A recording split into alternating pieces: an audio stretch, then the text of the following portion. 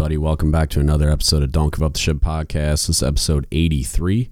And this is, even though there's been a large gap in content due to my taking a break for holiday family things and whatever, it's a sequel to the last episode. So I do another episode with the same EMN2 that I talked to on episode 82. We had some other stuff that we wanted to get to, especially like his experiences with leadership and chiefs and stuff like that, that we got to. And it's a fun conversation, and it was really great to get his perspective, not just as a nuke, but as a junior sailor on submarines, like his experience with leadership and getting the perspective from someone that is still junior in their naval career is something I've been trying to capture for a really long time. And I was really glad we got to do it. So I hope you all enjoy this. Check it out.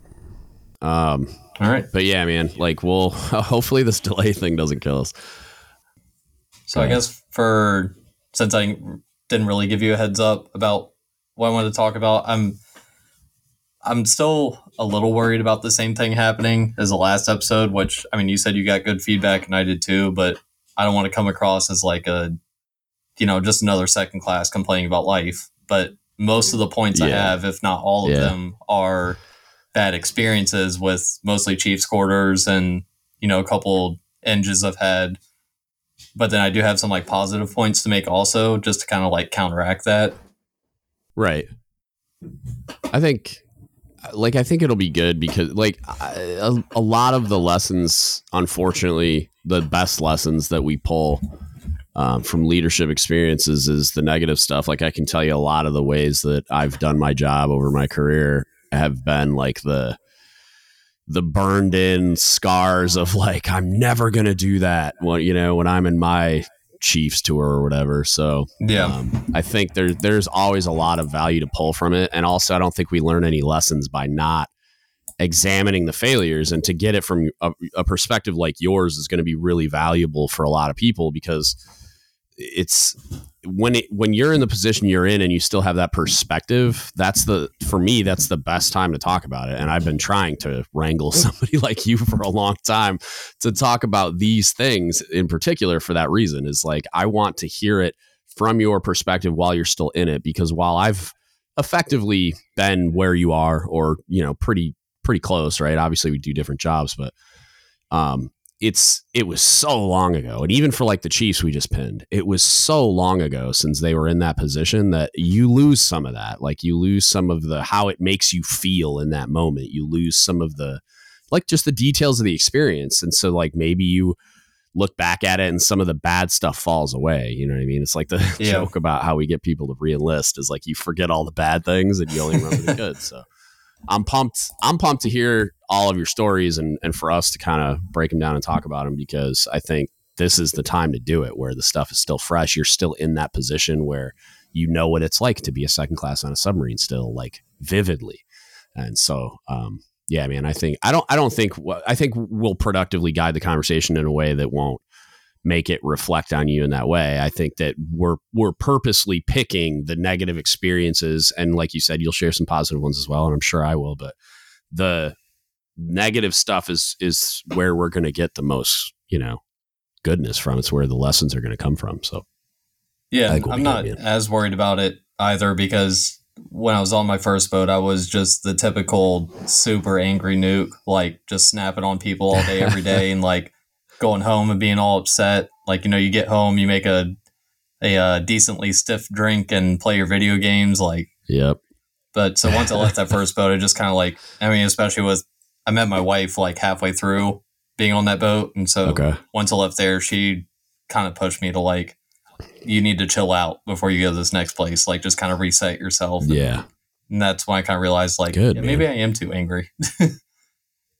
Yeah, dude, that's good. That's what it took for me. It was I've gone out of my way to talk openly about like me going to mental health and stuff, because it took my wife to kind of punch me in the side of the head and just be like, no, really, you have a problem. You need to go talk to somebody about this, because she was dealing with a lot of the negative effects of it. So that's awesome. But I guess we can just kind of like jump straight into it from there then. So yeah, let's do it. I do want to start off with one point that we didn't get to in the last episode, the detailing process of how I got to, my second kind of submarine, quote unquote. I don't really want to get into like specifics because I don't want to talk too much about like, specific commands that these stories are happening at. But right. So like I said, the last episode, I needed to stay in Virginia for like family issues, and just staying in the Norfolk area was best for me. So it took me, I think, about 4 months to finally get a hold of the EDIV detailer, which was calling him multiple times a week. And then if I was underway, my wife would try to call him once or twice a week, leaving voicemails, emailing him. I even got my EDMC on my first boat to email him at one point just to see if, throwing a anchor with a star on it was going to help at all, but didn't really get anywhere. Yeah. But so that's super disheartening. And then once I finally got a hold of him, was by calling the MDiv detailer. And, I just called the EDIV detailer and rang all the way through to voicemail. So then I called MDiv, and he said the EDIV detailer was just sitting right across from him, just hanging out at his desk.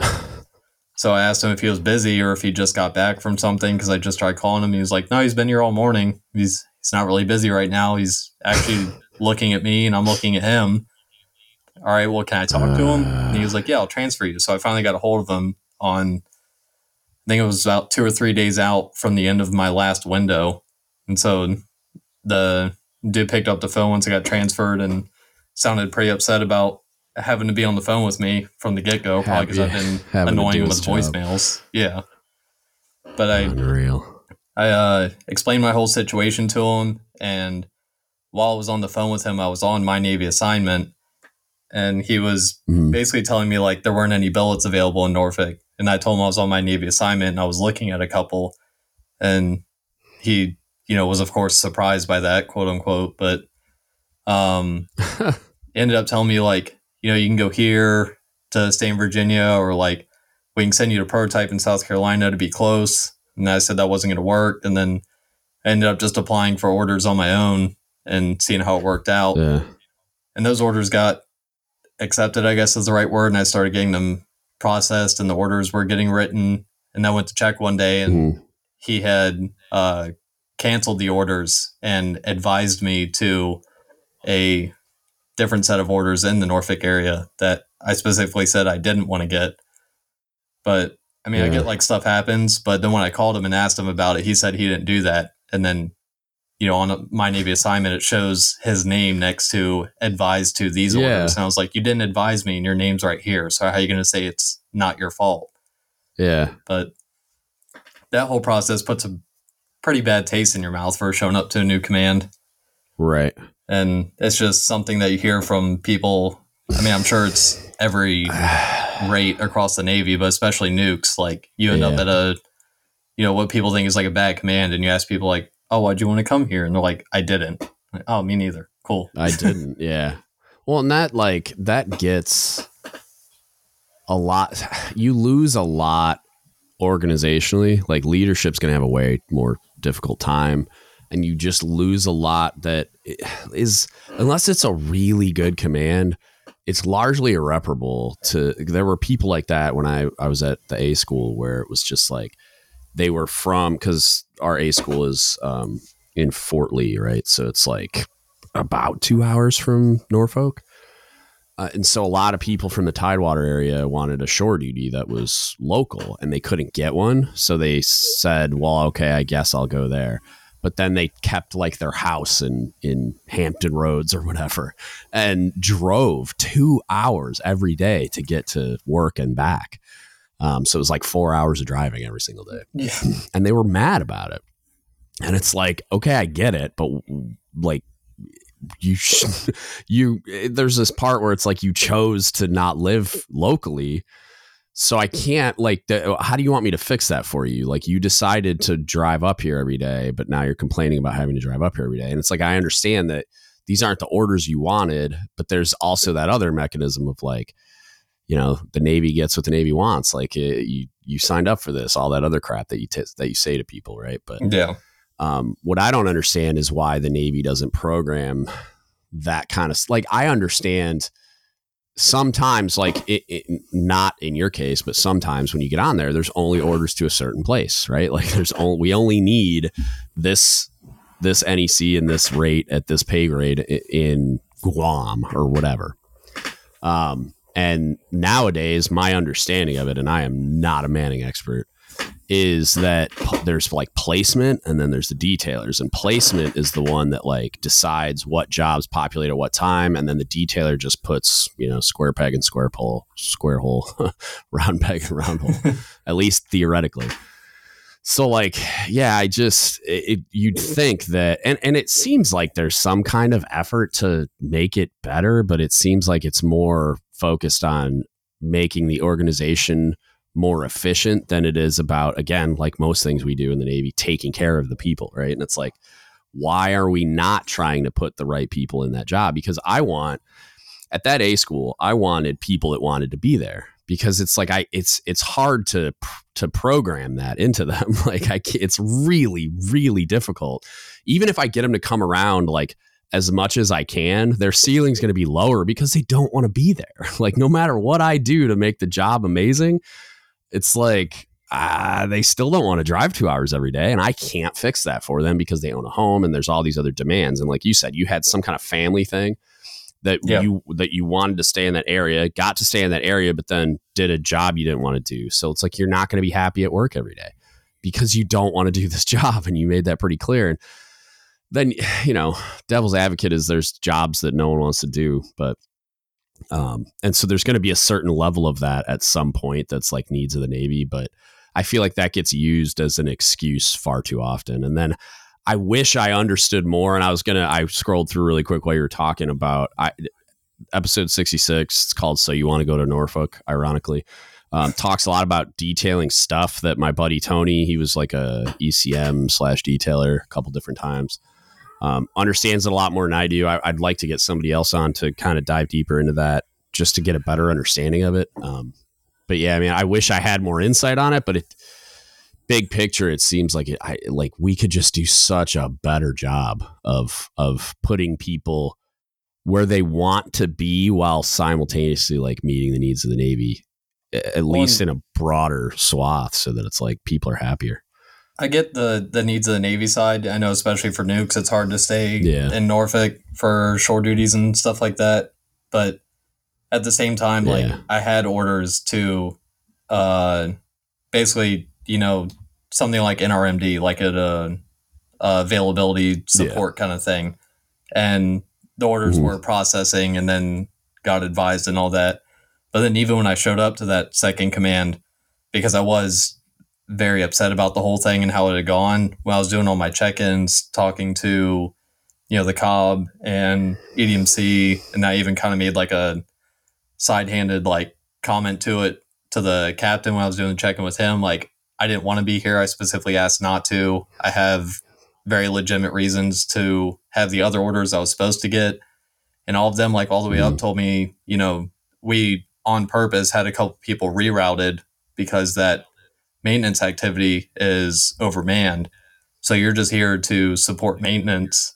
And then when this boat is done doing its thing, you'll be sent back to that maintenance activity.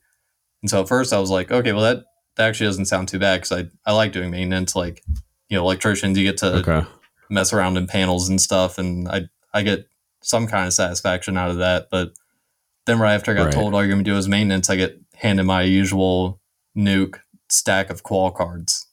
Like, oh, you got to qualify like, steaming at sea watches. It's like, this is the exact opposite of what I was just told, but okay. Neat. Yeah, I like detailing is like this weird, like, gremlin in the room that just, I really wish there was a lot more transparency and a lot more, because it's one of those things where it's like, why do I not understand? I'm a master chief. I've been doing this for 20 years. Why do I not understand in great detail what actually happens? And one could say, well, it's because you're not paying attention and here's a PowerPoint for you to study. And it's like, that's not what I mean. I don't mean like I could read the My Navy assignment user guide. Great, thanks. But like, I'm talking about like what's happening in Millington. Like, why do I not have a deep understanding of what's actually going on there.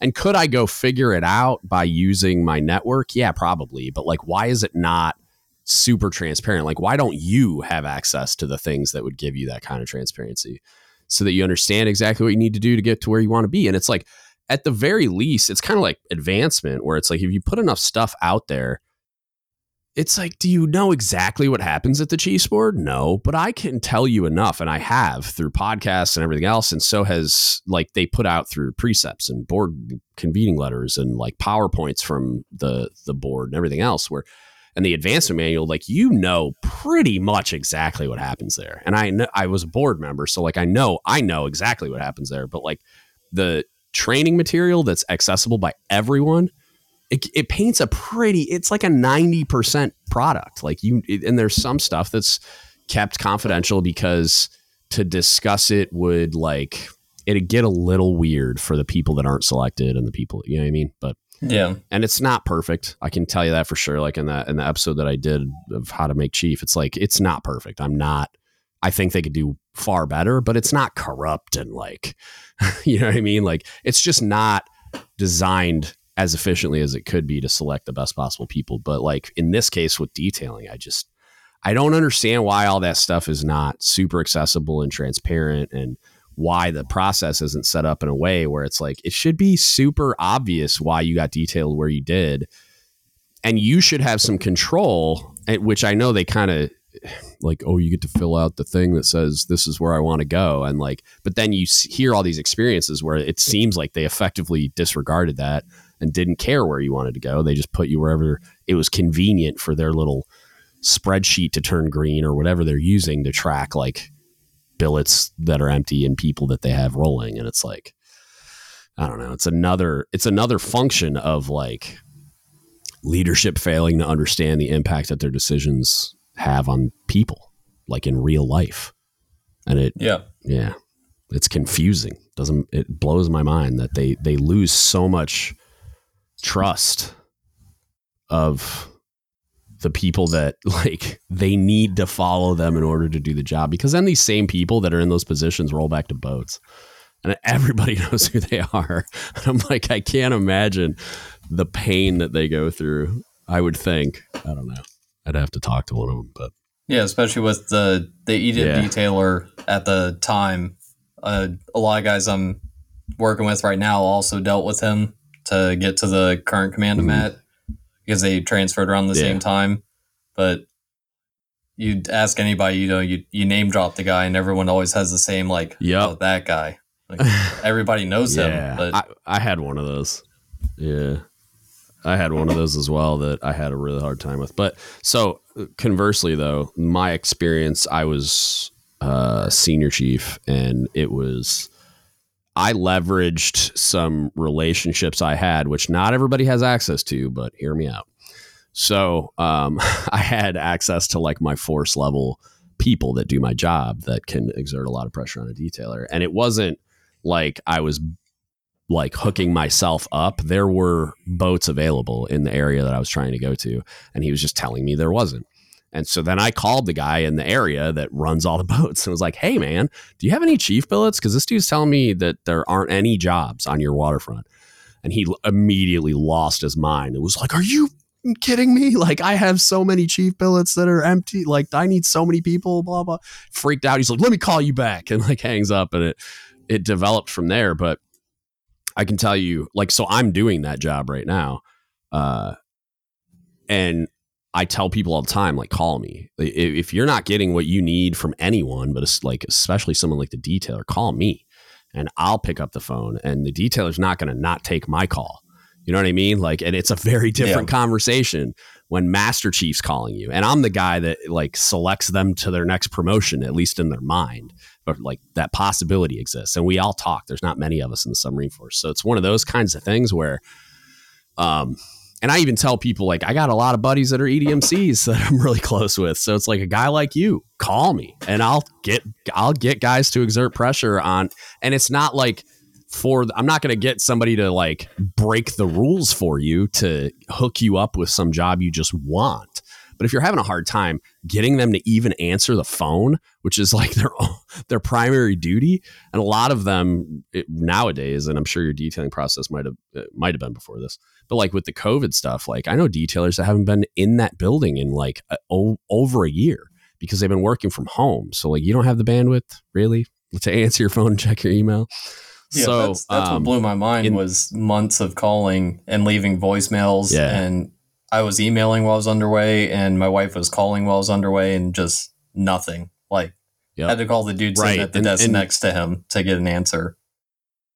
Yeah, and the reason I bring up the call a guy like me thing, if you have access to that person, like, and even if you don't, like, chances are that person is going to be like, what? And then maybe they have multiple data points. Because, like, I had a kid get a hold of me. He was one of my old LPOs that said, hey, is a detailer like not in the office or something? Like, what's going on? And I'm like, he should be, as far as I know. Like, what's going on? He's like, I emailed, called, same kind of description you've given, and not answering. I'm like, oh, really? Okay, give me about 5 minutes. I bet you're going to get a phone call. You know what I mean? And so, like, I just sent an email, and he was, like, to his credit or like benefit of the doubt or whatever, he was in the middle of the Chief season. So you know how that goes. Like sometimes those guys get overloaded and freak out. And even though they're specifically briefed that your primary duty is the main focus, Chief season is like additional training, they lose their mind and neglect their primary duties sometimes. So I sent an email just saying, hey, I understand what you're going through. However, your primary duty comes first, blah, blah, blah. Like, I keep getting phone calls that you're not picking up the phone and that you're not answering your emails. 5 minutes later, the kid gets a phone call. So it's like, it's one of those. And I was talking to his CMC. I was getting ready to call the Millington CMC, and I have access to those people. So like stuff will go from snail's pace to light speed when you get someone involved like that. So if you know that person, or even if you don't, and you just know that like, hey, your squadron EDMC's got a great reputation, talk to your EDMC. If your EDMC can't get the ball rolling, which I mean, your EDMC would generally be enough, but yeah, when you start getting calls from squadron EDMCs and like group people, and you're going to see an attitude shift real quick generally. So it's a mechanism, which it shouldn't have to be that way, but it's how you navigate the broken system.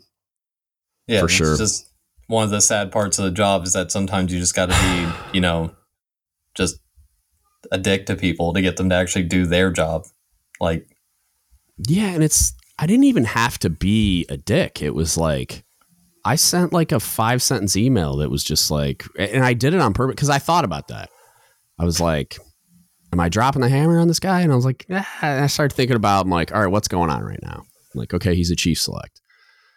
So, and I know him well enough to know that the most likely scenario was that he was overwhelmed and he freaked out and completely dropped his primary duty, because I've seen that happen 100 times, probably more, like just Chief selects that, even though they were specifically briefed, and we really drive that point home, we don't want them abandoning their work center to do Chief select things. But you see it happen a lot because they're more afraid of the negative reaction if they don't get this task done than they are of what would happen if they don't get their work list done, because they manage their work list. And there's, a lot of times that kind of stuff might be able to get kicked down the road. And that's the math they do in their head. Well, I can do that later. It's okay. Like, or my second class can do the plan of the day, and then the plan of the day gets screwed up, and then it gets routed to the XO, and then the XO is yelling at me because of plan, you know what I mean? And then because I've removed myself from that process.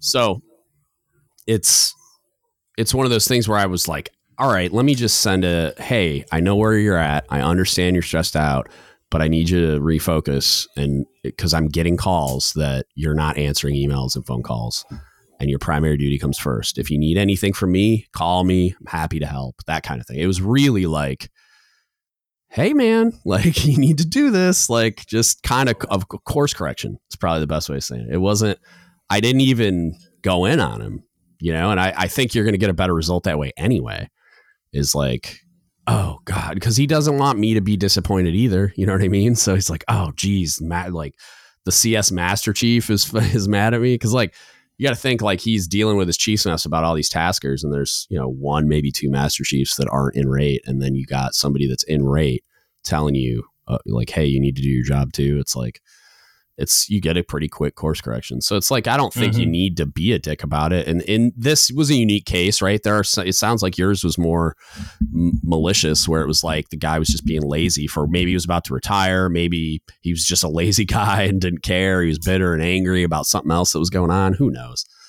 But yeah, and in that case, if I could objectively show that he was just being that guy, which it sounds like in your case, it'd be pretty simple to call that MDiv detailer and be like, hey, is this normal? Okay, thanks. I'm calling your CMC now.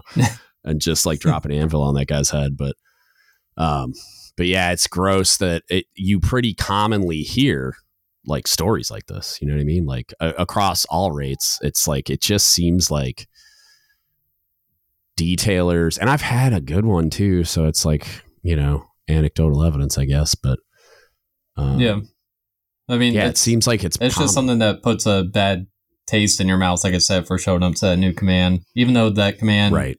usually has nothing to do with it, except for the one I showed up to said, you know, they made calls and had people rerouted.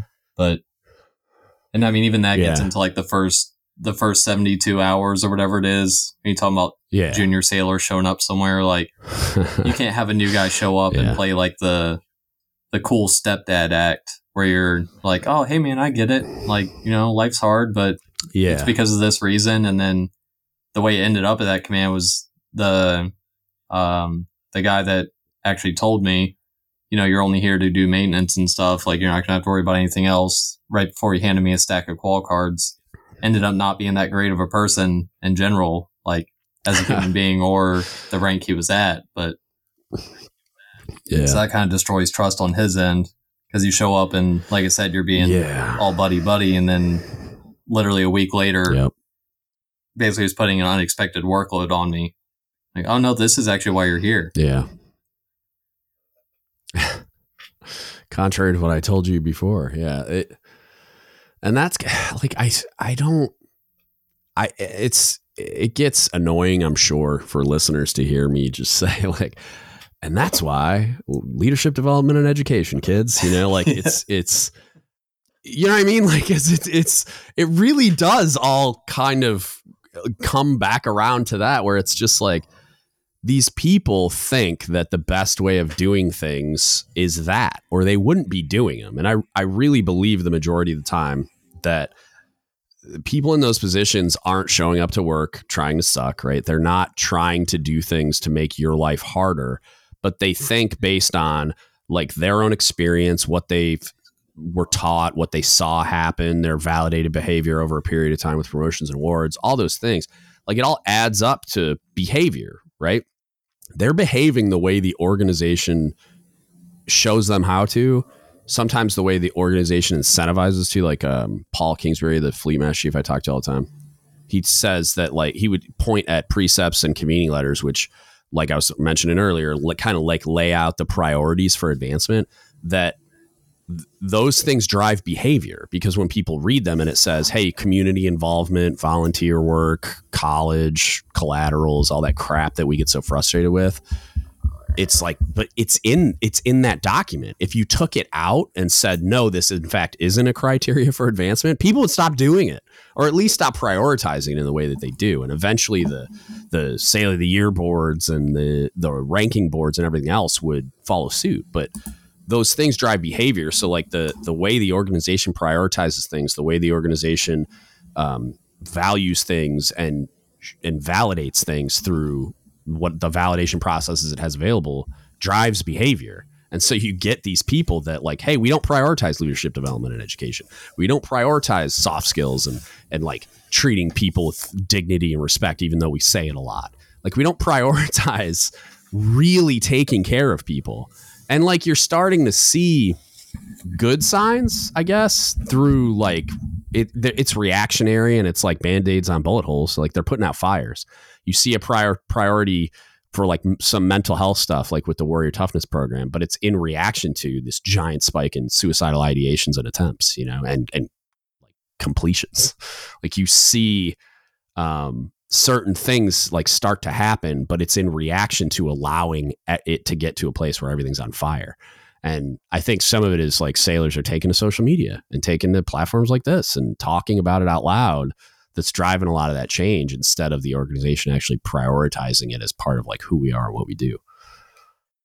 Since you're talking about people turning to social media and stuff, and yeah, I guess these opinions or stories, interactions, stuff like that are all becoming more public, which is kind of a double-edged sword. Like, it's good and bad, but then you, obviously I'm in Nukes, so I'm going to bring up the Reactors Critical, but you have pages like the Reactors Critical who on Veterans Day recently made a post that I really thought was, a solid post. It basically said, don't burn yourself out for unrealistic expectations.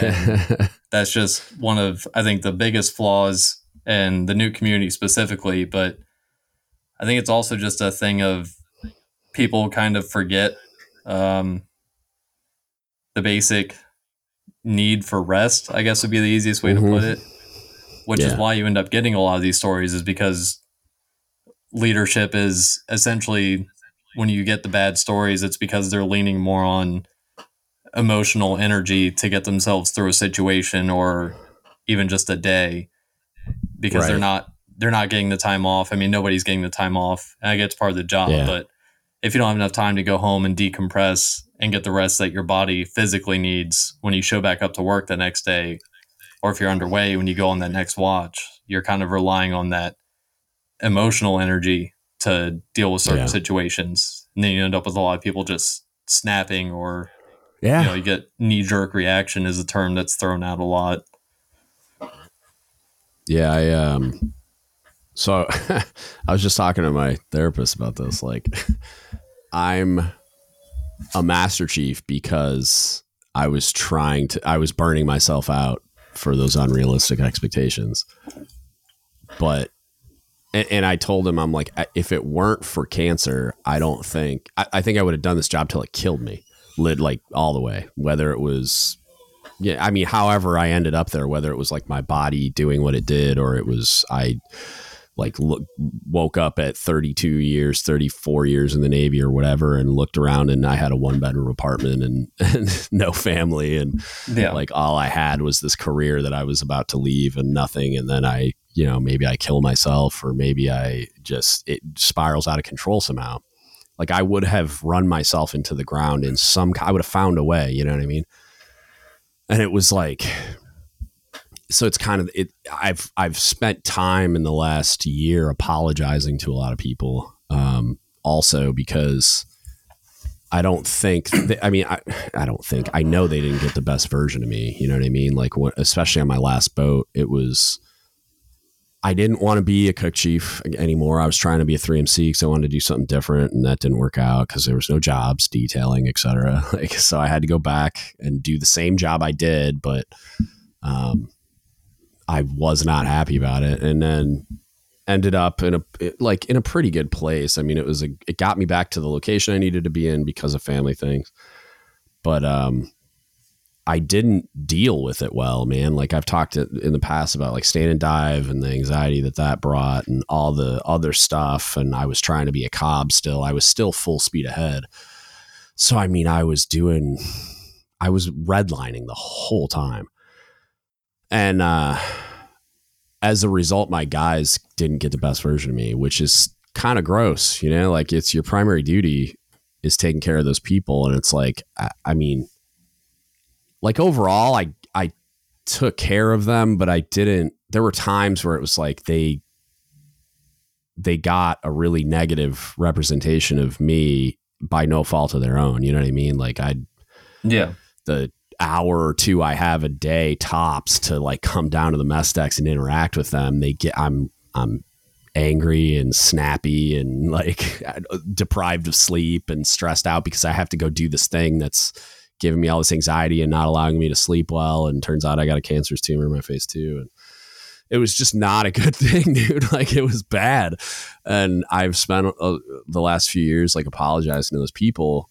Even the ones, like, I had a kid make chief this year that he spent a little bit of time as my LPO, and I think I could have done a way better job. I tried, but I think I could have done a way better job with him if I had been doing a better job of balancing.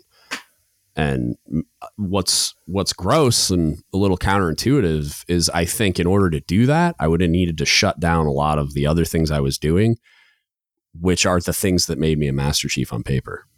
So it's like, well, okay, so what do we do? What are we doing? Like, what are we validating the behavior that led me to like run it until the wheels fell off the wagon, and negatively impacted my ability to lead? Or do we want to validate me slowing down? I think people get used to operating at basically max capacity. Just again, I understand this part of the job. I'm going to play devil's advocate and say it's necessary at certain times, but still, sure, it's not healthy to keep doing that all the time. Like if you're on deployment on mission, you're not going to get any sleep. You're doing, you're doing God's work. You're out there doing what you signed up for, quite literally. But if you're in port getting an inspection, like why is everyone hanging out on the boat for god awful amount of hours? And then they're like, oh, don't worry, you get to go home for 6 hours tonight. You get 6 hours of sleep. I'm like, no, I don't. I have a 30+ minute drive home. I got to get home. I got to get everything ready. You got to wake up, shower in the morning, get back to work, beat the traffic. Like it's stuff like that. That's just like, people just get used to it. And I mean, like personally, I've gotten used to it, but it doesn't mean I'm happy about it. Yeah. And then you get into stuff like one of my worst experiences on my first boat was when I had to stand in port, shut down in shipyard. I had to stand almost 16 hours of watch and maneuvering because the way the watch bill was working out, we barely had enough people to support that night's duty section. One guy got pulled off to go support basically a secondary watch. People probably know if I say control point watch, they'll know what I'm talking about. But so that put me as basically the only shutdown electrical operator for most of the day. And our engineer came in maneuvering because we called him in there to point out the watch bill and explain to him what was going to happen, and basically said, like, can you get the ball rolling on permission to secure the shutdown electrical operator, because it's something you can do in port if you meet certain conditions on the plant. Okay. And basically told him, like, if we don't secure the shutdown electrical operator, like, I'm going to end up standing, like I said, almost 16 hours of watch. I'll get a break for, like go grab some food real quick or whatever, but this is the way it's going to work out overnight. And then the engineer, the engineering officer, the guy in charge of the nukes, knows all these requirements and everything, just looked me in the eye and said, oh, that sounds like it's going to suck. And then walked out maneuvering and went home for the night. And so I stood my almost 16 hours at the panel staring at a bunch of stuff that doesn't change. Like, did he sit at home like watching Netflix, just writing the shell of the critique? Because like when stuff like that happens, you end up at a critique, right? And it's like, because something goes wrong and you're just like, well, how did we end up here? And then you hear stories like that you just, and I can't tell you the number of times I've been at one of those, which sounds weird because I'm a cook. Like, how many critiques do you go to? But like duty chief and standing in for the cob and department chief and stuff like that. So like more than you think. And it's I want to come across the table at some of these people. Like, how do you do that and then go home? Like, you would think a talk like that happened, but it didn't. The only thing that came of it was the duty officer for that night wrote me a little sticky note that said, Eamon 2 blah has permission to sleep through reveille in the morning because he stood X amount of hours of watch with like this little amount of break. And so I took that sticky note and I got some EB red and taped it to the side of my rack, like right where my head is. So that way when reveille went off in the morning and I rolled back over, the duty chief wouldn't come light me up about it. But then the duty chief still lit me up about being in the rack. Did it anyway. I pointed the note out to him, and then he got all upset when talked to the duty officer. But there was no critique or talking about your feelings after. It just became like one of those stories about like, oh, did you hear when this dude stood that much watch the other night? Oh my god, dude. If I was the duty chief and I found out that was real, I would have lost my mind. Like that would have been like a screaming at the commanding officer moment. Oh, wow. And I wonder if did the CO even know? Did you know that if he ever was made aware of that? I honestly can't say. I like to think he heard about it. Okay. I mean, the captain we had at the time was actually pretty solid. So right. I like to think in my head that he heard about it days or weeks after and kind of gave that Eng a talking to, but that Eng ended up getting, we weren't allowed to say at the time, but ended up essentially getting fired because they didn't really trust him to be an Eng. So he swapped with the Weps. That was gonna be my next question, was like, what kind of guy was your Eng overall? And like, yeah, okay. Because that's the other. It's like, how does a guy like that end up in that position? Like, and I kind of know the answer to my own question, but because I've had a lot of bad engineers, like, and I think it's, I don't know what NR puts into that selection process other than like what PNEO scores or like how they passed PNEO and they haven't broken anything on the plant before, I guess. I don't know. Yeah, but I think it's like they do really well in PNEO, I would imagine, because like I don't know, some of the engines I've had can barely string together sentences, and so I'm like, how are you here? Like how are you in this position? That's actually the Eng that I have right now is kind of like that.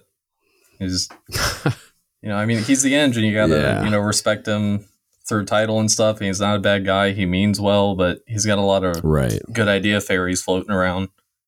Well, I can if he's a good dude that means well, I can manage that. But like when it's a guy that is willing to stare you in the face and say, well, that sounds like it's going to suck, and then go home, like that guy.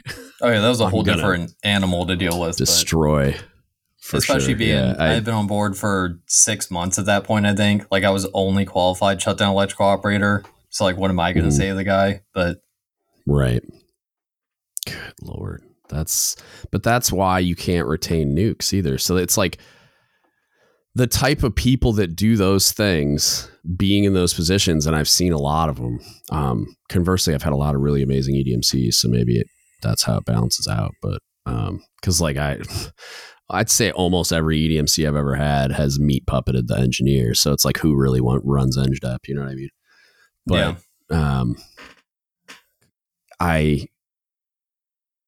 I don't know. Like I look at it like those types of experiences are a large reason why you don't get nukes to stay in, or that when they are in, they have such negative experiences that it bleeds over into everything. And that's why the perception exists that I just saw this like Bart Simpson meme that I think Trick shared that was hilarious about like how nukes are natural enemies with pretty much everything. And it was the janitor guy going on and on about it. It was really funny. And it was just like, it's funny when you share the meme, but it's like when you examine why that is real, like why that stereotype exists, it's like, it's depressing, man. Cause like, I don't know how you like make that better. Even if I had gotten to go back as a cob, like, I don't know how you make that better for them because of all the, like NR is really the mechanism for like fixing a lot of that stuff. I mean, there might be a way where if you got like the world's best triad, or like it became direction from like squadron group, whatever, all the way up to like subpack, sublant, where to like do certain things in a way where it like relieves some of the pain and somehow manages all of like the EPM, whatever requirements, or EDM, or whatever the hell book tells you to do all this painful stuff. Like I don't know that there's a way to do it where it's not excruciating. You know what I mean? And it's like, so it seems like NR is the one that needs to examine this, but it doesn't seem like there's an appetite to do that. And then also like, I'm real curious. I'd have to probably ask someone else, but I've had a lot of nukes tell me that like one of my best friends was a nuke mechanic that has worked in the civilian industry, same lane, for a really long time. And he said a lot of the like power plants and stuff that he's worked for purposely go after Navy nukes, like recruiting wise, because the standards and like like quality of training and length of training and everything are so much higher. I've heard the same thing. Yeah. Because they basically think that we're like robots. Like you hand them a procedure and they're going to be like, this is what I have to do. Okay. And like, no questions, unless it's like obviously wrong or you're going to break something, but they're not going to try to find shortcuts just to, do something quicker. Right. Which people still do that, but the level of education, like you guys are, the experience you have, like the level of experience and the depth and breadth of experience, and then also just the training. Like you guys spent so long in your training pipeline that it's like by the time they get you at such a young age, it's like you're way more experienced and have a higher level of knowledge than people they would hire off the streets from, like, I don't know if they hire people off the streets or if you have to like go to school for it as a civilian, but yeah, they know what they're getting, and it's like, oh, that's what I want. Like you guys are so much better. So it's like, I wonder if it's almost like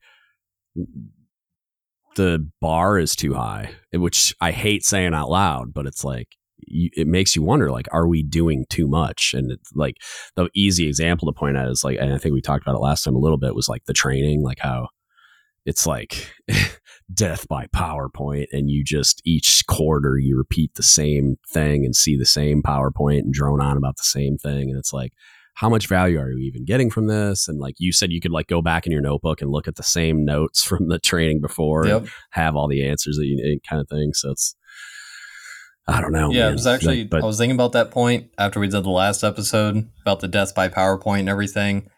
And I was trying to think if there's been any legitimately good PowerPoint trainings I've had.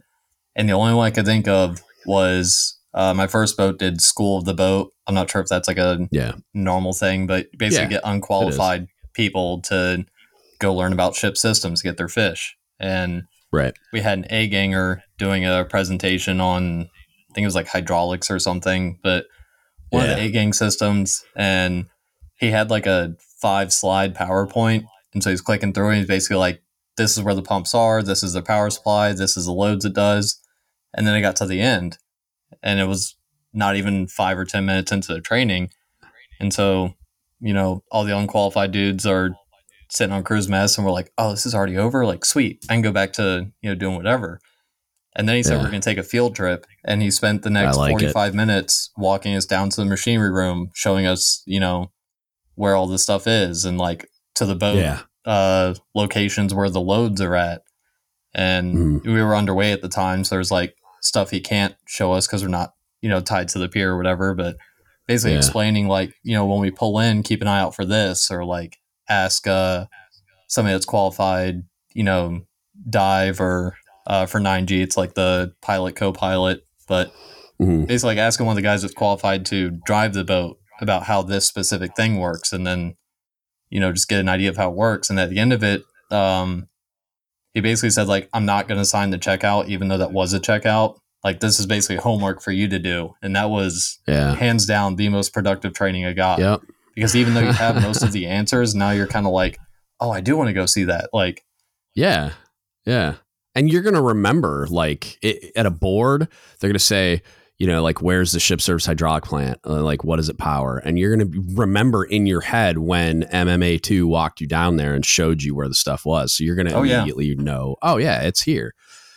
And I remember, dude, like, I thought in my head now, the field trip and everything. Yeah. Like, everybody that was there with me, like, standing, in the machine room, in the engine room, looking at the equipment. And that was, I don't even know how many, like, years ago when I got my fish. Like, I mean, not that long, especially for you comparatively, but it was a long time ago in a land far, far away. One of the coolest ones I've seen things that, like, PowerPoint can do some cool things, like, but by and large, I think it's stupid and we probably shouldn't use it much. But like on my last boat, we used it as like a simulation for hydraulic ruptures.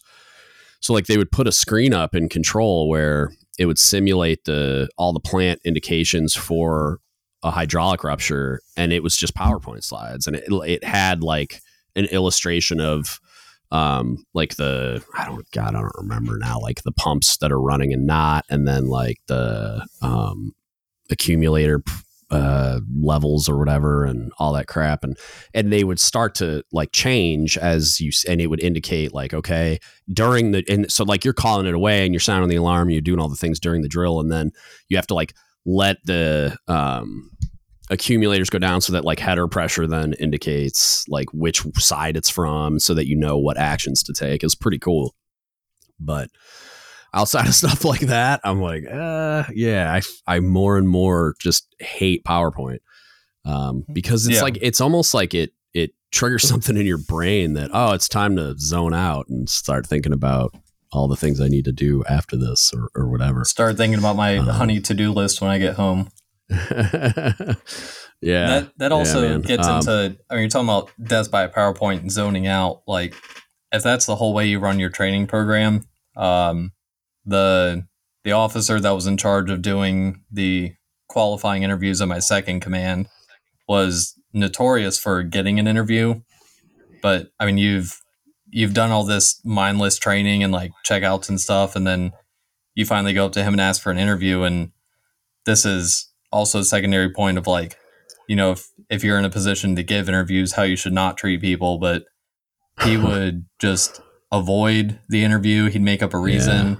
One time he told me he had something to do in 3 hours, which was just a little ridiculous. But once you finally get to the interview for him, like I said, this was my second command. I was coming off of a 9G boat. We spent 45 minutes talking about life as an E-diver on 9G and like how things go, and you know, like basically oolies about the electric plant. And then after that talk about a totally different platform, he was just like, okay, well, you've stood a similar watch on that plant, so here's the things that are different, and like signed it off. So that just, you're already zoning out during the trainings and stuff, and you go to an interview like that, and you're just like, well, what's the point? Like, right, what was the point of even doing this? Yeah, which I think we also touched on the first episode about checkout quality and I think the Reactor is Critical, when he did his episode, also talked about that. But you get one guy that's just going to say you'll learn about it when you start saying the watch, and then another guy that's going to ask you every nitpicky thing about the system, so you don't know what to expect. But there is a happy medium.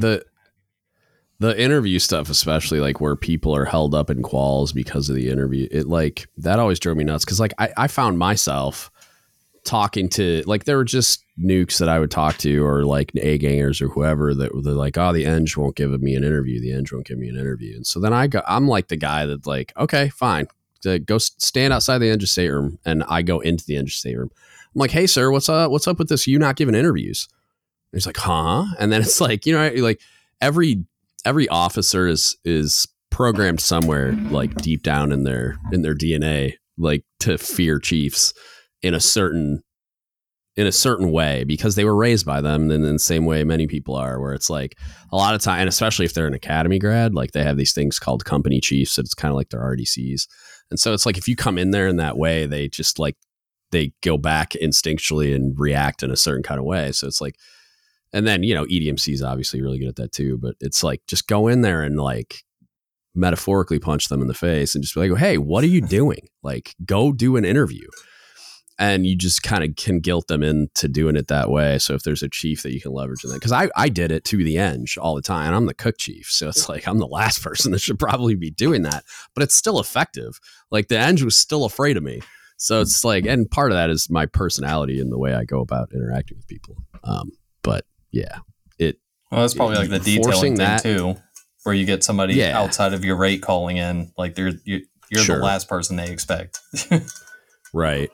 And I'm going to do it a little differently each time, but like, yeah, it's part of it was because I was kind of like, I filled in for the Cobb all the time. So it's like the Cobb coming and yelling at the Eng. Like the Eng is going to react that like an authority figure's talking to him. But still, like it shouldn't have to happen, but it's a way of kind of getting around it, is if you have somebody available that can do that kind of thing. Cause like, yeah, same thing, man.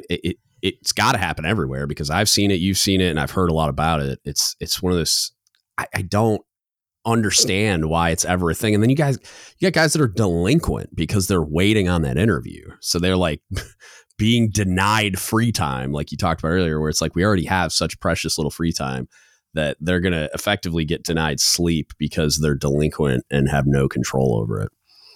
Yeah. I mean, and hopefully the command is running, dink study, delinquent study in an effective way. Yeah. But that's actually one of the other points I had written down in my little notes here. But on my first command, our ADMC decided that he wanted to do a double dink study, basically. So you could be dink and quals overall, and you would have 2 hours of dink study. And then for the nukes, if you failed, I think it was more than 2. So if you failed 3 or more CTEs in a row, you would get put on CTE dink study, which for anybody that doesn't know, CTEs is like the monthly exam that nukes take. But so if you fail, it might have been 2 in a row. I don't know, either way. But double dink study is not effective at all. Yeah. I think most people would argue that dink study in itself is usually not effective in the way we run it. But so once we started the double dink study, I actually, like, part of me felt like there's no way this can be allowed, because you would do the nuke CTE dink study from 0530 to 0730. Work starts at 7:30. And then the qual dink study from 1800 to 2000. So if you were just not performing up to par, you would be at work from 0530 to 20 Monday through Friday. And so I actually went and looked it up, like what defines dink study and if there's any limitations for it. And the best thing I could find was the extra military instruction definition from the JAG manual. And somewhere in there it says that it shouldn't be for more than 2 hours a day, or like normally shouldn't be. And then if the workday allows, it should be started at the end of the normal workday, or, at some reasonable time, basically, unless there's extenuating circumstances. So I printed off that little snippet from the JAG manual, and I brought it up to my ADMC and said, I get what you're trying to do, but 1, it's not working at all, clearly. And 2, there's this thing that says, normally should not be more than 2 hours per day if you're considering this EMI. And I guess you could make an argument that this is not a normal circumstance, but it's still like you're just beating your guys down. And basically show him that instruction or snippet, whatever you want to call it. And he looked at it and read it and basically said, like, oh, cool. Like, thanks for showing me that. And it kept going. It only went for a couple months because I think he probably got talked to after enough people complained. Yeah. Well, ironically, and I think it's the SORM, but I'd have to, same thing. I'd have to go hunting through some instructions, but I know for a fact, like, you can't work people past 1800 without the CO's permission. So it's like, if the CO signed off on it, okay, I guess. I don't see how you could justify that to anyone, but it's just like, and then as far as it being EMI, like, really, and it's, well, that's, like I said, that's the only thing I could find that would define what dink study is, because there's no military instruction of dink study. It's just a known thing, which also might be a problem that we need to look into, is actually defining dink study and what it should be, so it's actually getting something done. I do think a lot more things should be defined as like, there should be boundaries for them, and they should be a lot more clear. But as far as stuff like that, it's like, I'm gonna be that guy again, dude. I need a button with like a stupid sound or something. But it's like, leadership development education would teach people that's something like that's not valuable. Like, you can't force compliance on stuff like this. Very, very rarely can you ever force compliance productively. The only times that I would say you could is like and it would be understood as positive by both the leader and the person, who you're forcing the compliance of, is like when something's dangerous, like, or when I just can't afford to explain to you why you have to do this right now. Oh my God. And I'm like yelling at you, and I will explain it later if I'm doing my job correctly. when it's safe to do so or when I have the time to do so. Sometimes there's like a sense of urgency dictated by outside circumstances. And a lot of times the stuff where I would say that it's appropriate is safety related, like a casualty, or like you're just doing something dangerous and that you're not recognizing it, but I do. And so I direct you in that way, like stop doing that right now. But when you talk about like forcing compliance for good order and discipline related things, blah, blah, blah. Like I've used the hands in your pockets analogy for most of the time I've done this podcast. And I used to be the guy that was like hard up on like, get your hands out of your pockets because the uniform regs say so. But then I look at it more now as like, we've created an unenforceable standard because people naturally want to put their hands in their pockets for a lot of different reasons. And it's something that you can't like point at a negative thing other than what it says in the uniform regs, which is like it presents an unprofessional appearance. And you can't enforce it because it's like if for any chief that tells any sailor to get their hands out of their pockets, if they do it, because like I tell chiefs and stuff all the time jokingly, like I give them a hard time because my CMC does it. I think he's like one of the best leaders I've ever met in my life. But you tell them, and then the second you walk away, they're going to go back to doing what they were doing because it's not hurting anyone and they know it. You know what I mean? Yeah. Like there's no real reason that they can't do it. So it's like we've created an unenforceable standard and we try to force compliance there, and all we do is lose leadership capital. Like you just become the guy that junior sailors don't trust. And it's weird because you're thinking about it like, well, you're not supposed to do that. And I'm the guy that's supposed to correct you for doing something you're not supposed to do. So when I do it, then you create this weirdness where it's like, now they don't trust me. Like, what do you mean? I'm telling you, I'm doing what I'm supposed to be doing. And it's like, you just lose leadership capital that way. But then, so you got the forced compliance piece, and then you get like where I need to use like productive methods to get people to do a thing. Yeah. And it's people think that that's productive, that they can just force compliance because of their rank and station in life. And it never works. But then the story I tell all the time that kind of illustrates the point is there was a cob that I went on a boat and did an inspection. This would have been probably a year and a half ago. And on the plan of the day, because I always go look at the plan of the day just to kind of see what they're doing. And then I look at some of like the watch bill and to see where people are assigned and some other stuff because I eventually have to like make sure they're qualified and all that crap. But it said, instead of like where it would have said delinquent and personnel or whatever and like hot runners, it said shipmates that need our help. And they had names and then for the like watch station that they needed help with. And then they would do like these qual things where senior people would show up and junior people would show up and the senior people would help the junior people. And it was just made okay. Like it was created, the culture was like formed in a way where that was the expectation by the chain of command, was that like, look, it's not solely the brand new unqualified guy's responsibility to get that guy qualified. It's the responsibility of the senior qualified people to help that person through the process. And when they get behind because of difficulty with, retention or understanding or whatever it is, we're going to help them. Even if it's a lack of effort, like, okay, well, why you get into like the leadership principles. It's like, why is there a lack of effort? Why are they not put, you know what I mean? And like, what do I got to teach them?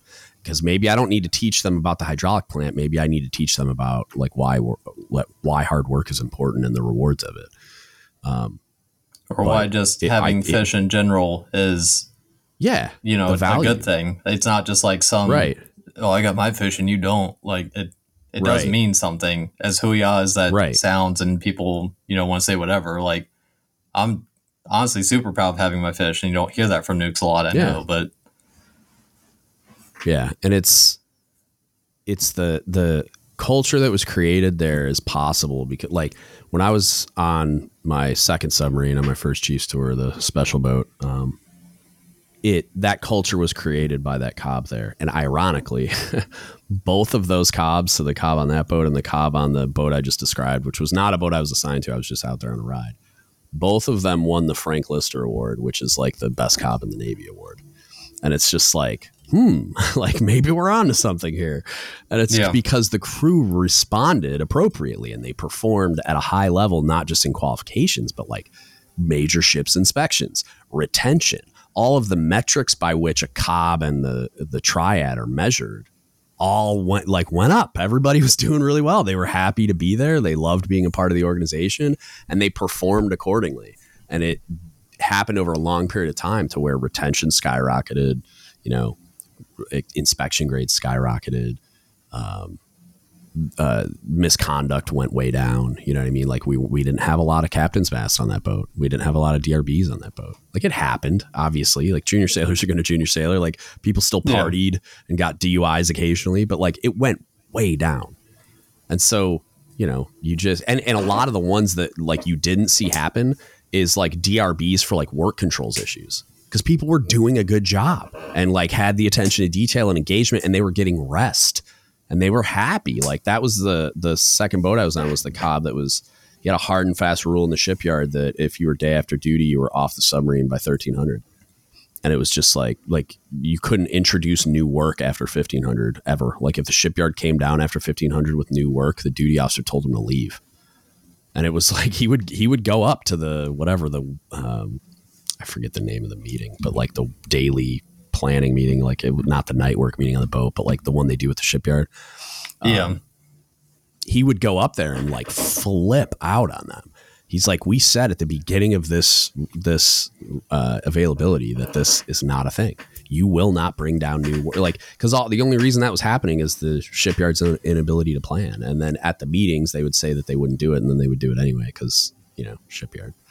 So, it was just everybody was happy and like healthier, like were they still working really hard?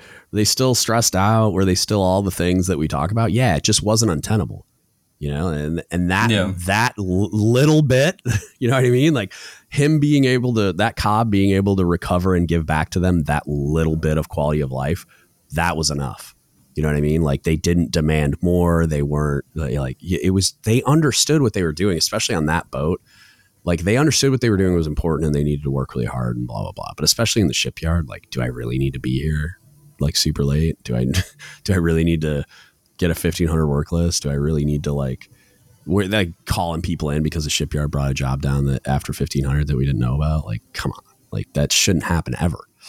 So yeah, I think that you can gain so much by just doing it the right way, just doing it positively, like introducing practices like that for when you like in relation to Dink study, where you're productively addressing the issue instead of just like punishing people.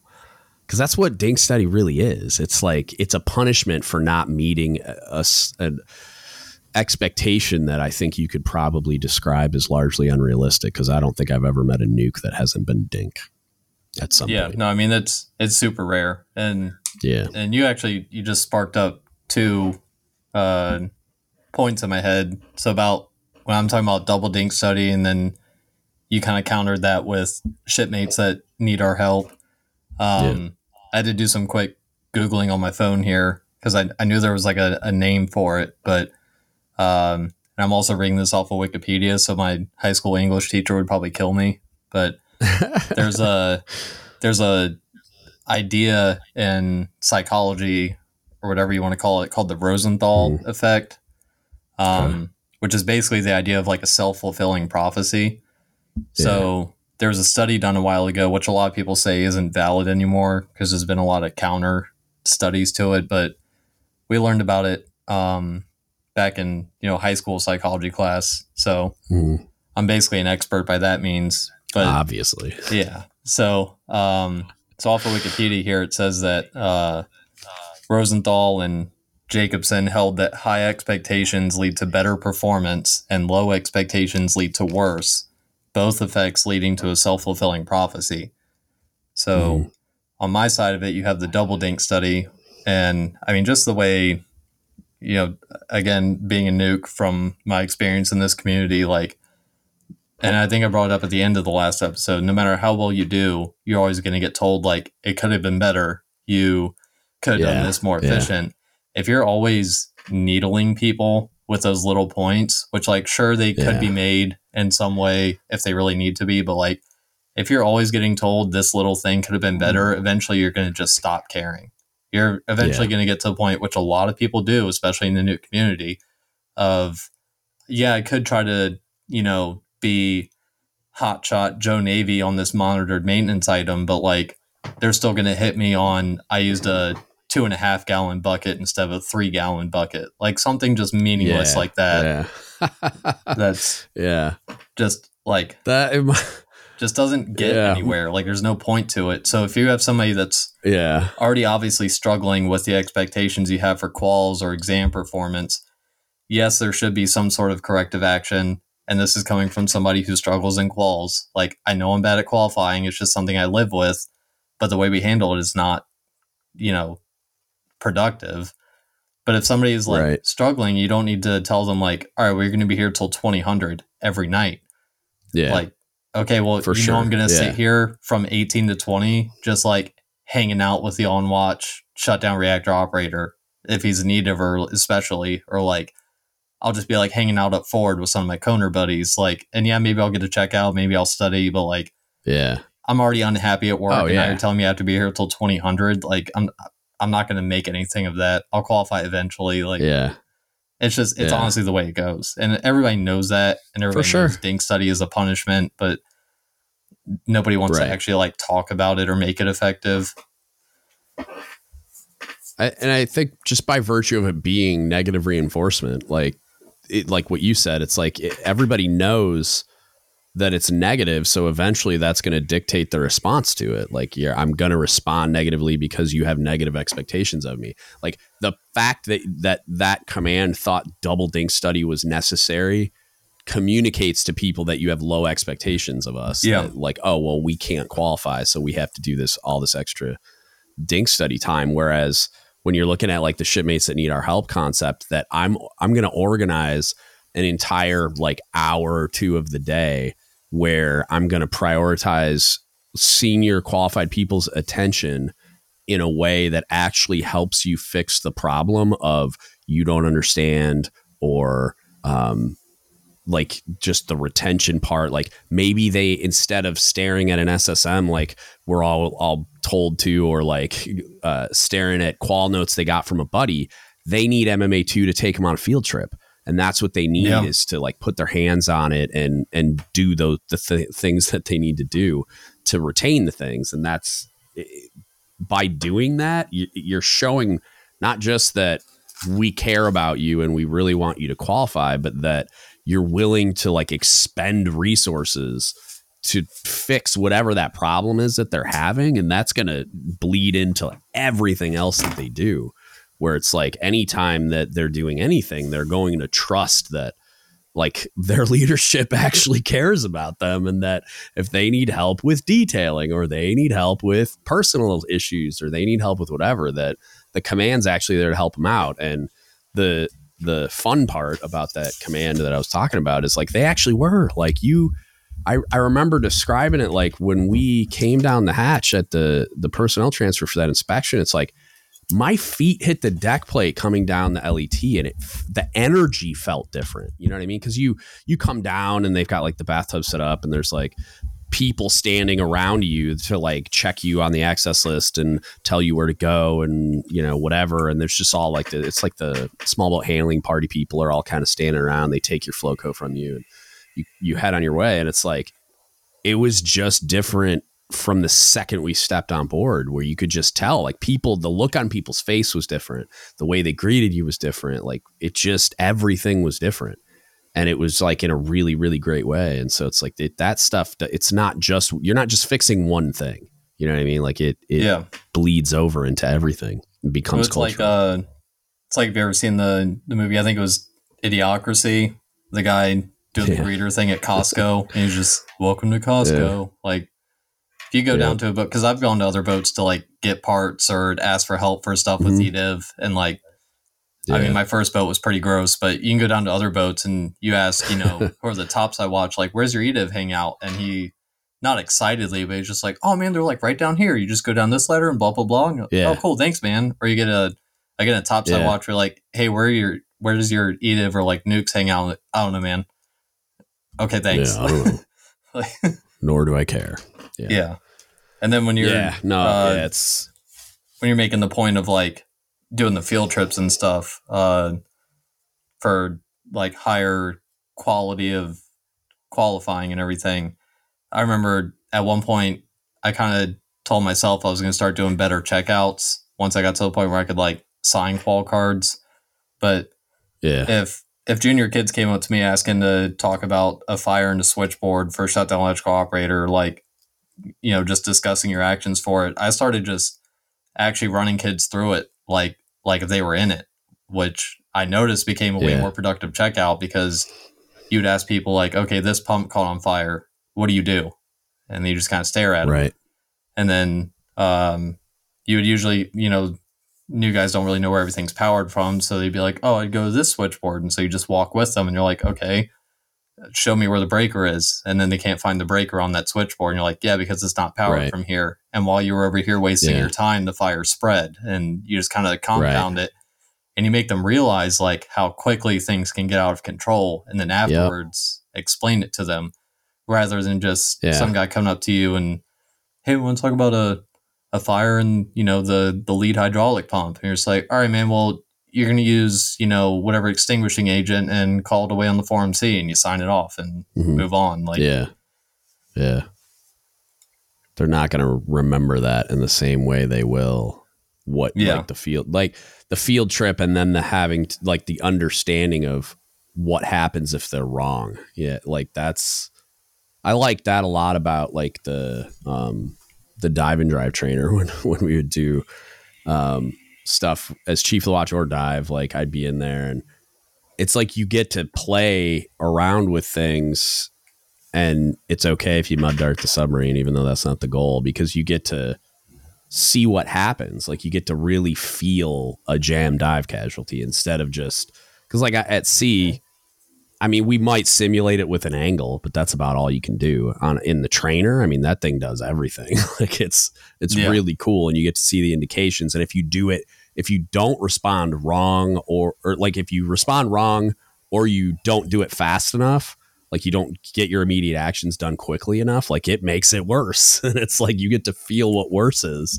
And it really illustrates the importance of the immediate actions, doing them in the correct order, recognizing the indications of the casualty and blah, blah, blah. Like all the things you need to do at like reading it in a book and talking through it at, Dow cow training or like even doing a drill underway. It's like, there's only so much you can simulate in a lot of those things where it's like, I would say it's probably similar for people when they go to like the flooding trainer or the fire trainer and actually see fire.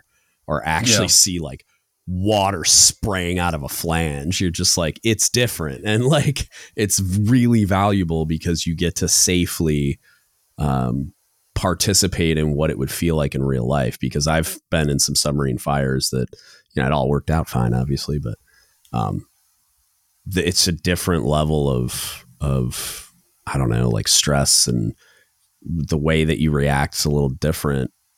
But it is, but it isn't. It's really illustrative of like what could go wrong and why it's so important. You still get that adrenaline rush. Like for us going to the FIDE where you sit in a fake maneuvering that's all run by computers, but they have speakers that play the ambient, noise of the engine room, especially if like some sort of steam rupture happens, it gets insanely loud in there. Like you can't even hear yourself think. Or like if we run a fire in the FIDE, they'll actually cut off the air conditioning to that fake maneuvering. And I swear they got to put heaters on in there like it would be on the boat with all the machinery running, but it gets hot in there quick, hot and stuffy. And you're trying to take comms like with your breathing protection on. Like as much as Nukes complain about going to the FIDE, you get, that rush and a little bit of hooyah out of, I fought that fire. Yeah. Yeah. No, that's how the diving drive. You get done. It's almost like by the end, you're like fried because they run you through so much crap, and you get little breaks in the middle. Like they'll do little head breaks and stuff. But yeah, you're over there for like 4 hours, and they like sometimes longer depending on what we're doing. But like, yeah, it's like you get by the end, it's like you just get your brain is just mush.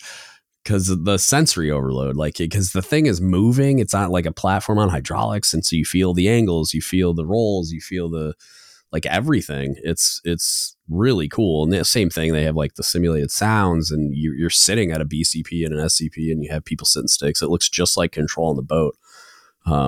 So yeah, it's like it's really valuable training in that way, where you get to simulate the feelings, and you for sure, your heart rate gets up, man. Like, I for all the times where I'm like walking over there, just like, I gotta go to the trainer. This is so stupid. And then, but yeah, you get in there, and it's like when stuff starts popping off, you get your heart rate up. The only time I don't is when I have a UI, and it's like because it's kind of not my problem. It's like I'm just coaching, like so I get to detach myself and just kind of like laugh at the dude that's flopping and twitching, but. Yeah, and that's usually when you feel like the total expert too. When you're in the trainer with the UI, obviously. You're watching this kid mess everything up. You're just like, how did you not think about this? Right. You recognize everything immediately. Like you start seeing the indications, like two body interaction. We're getting run over, dude. Like say something. But like when you're sitting there, you're the guy that doesn't see it because you're like looking around for everything.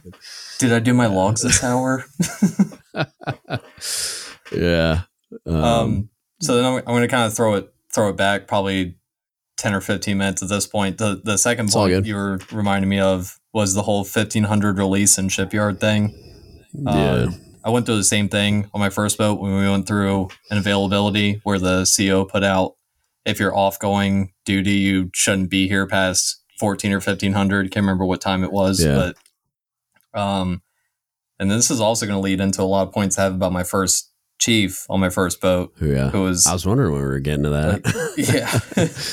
It's coming around, but he was a solid dude. He just wasn't a great chief, which is kind of weird because he came to our boat at his 16-year point and retired after his tour, and like had been a chief for a while. But I don't know. That could be like a whole nother thing. Maybe we'll get into that.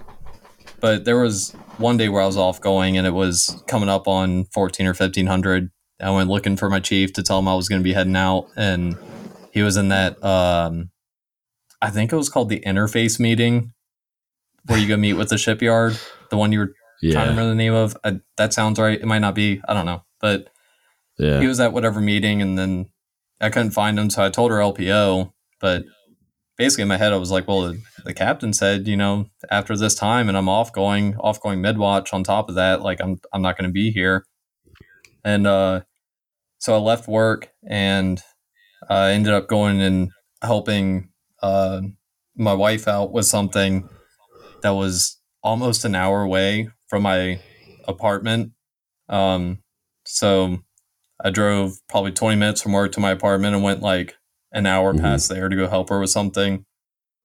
And then I get a call from one of the other electricians from one of the work numbers. So you see the work number pop up in your phone, and you're just like, oh, great.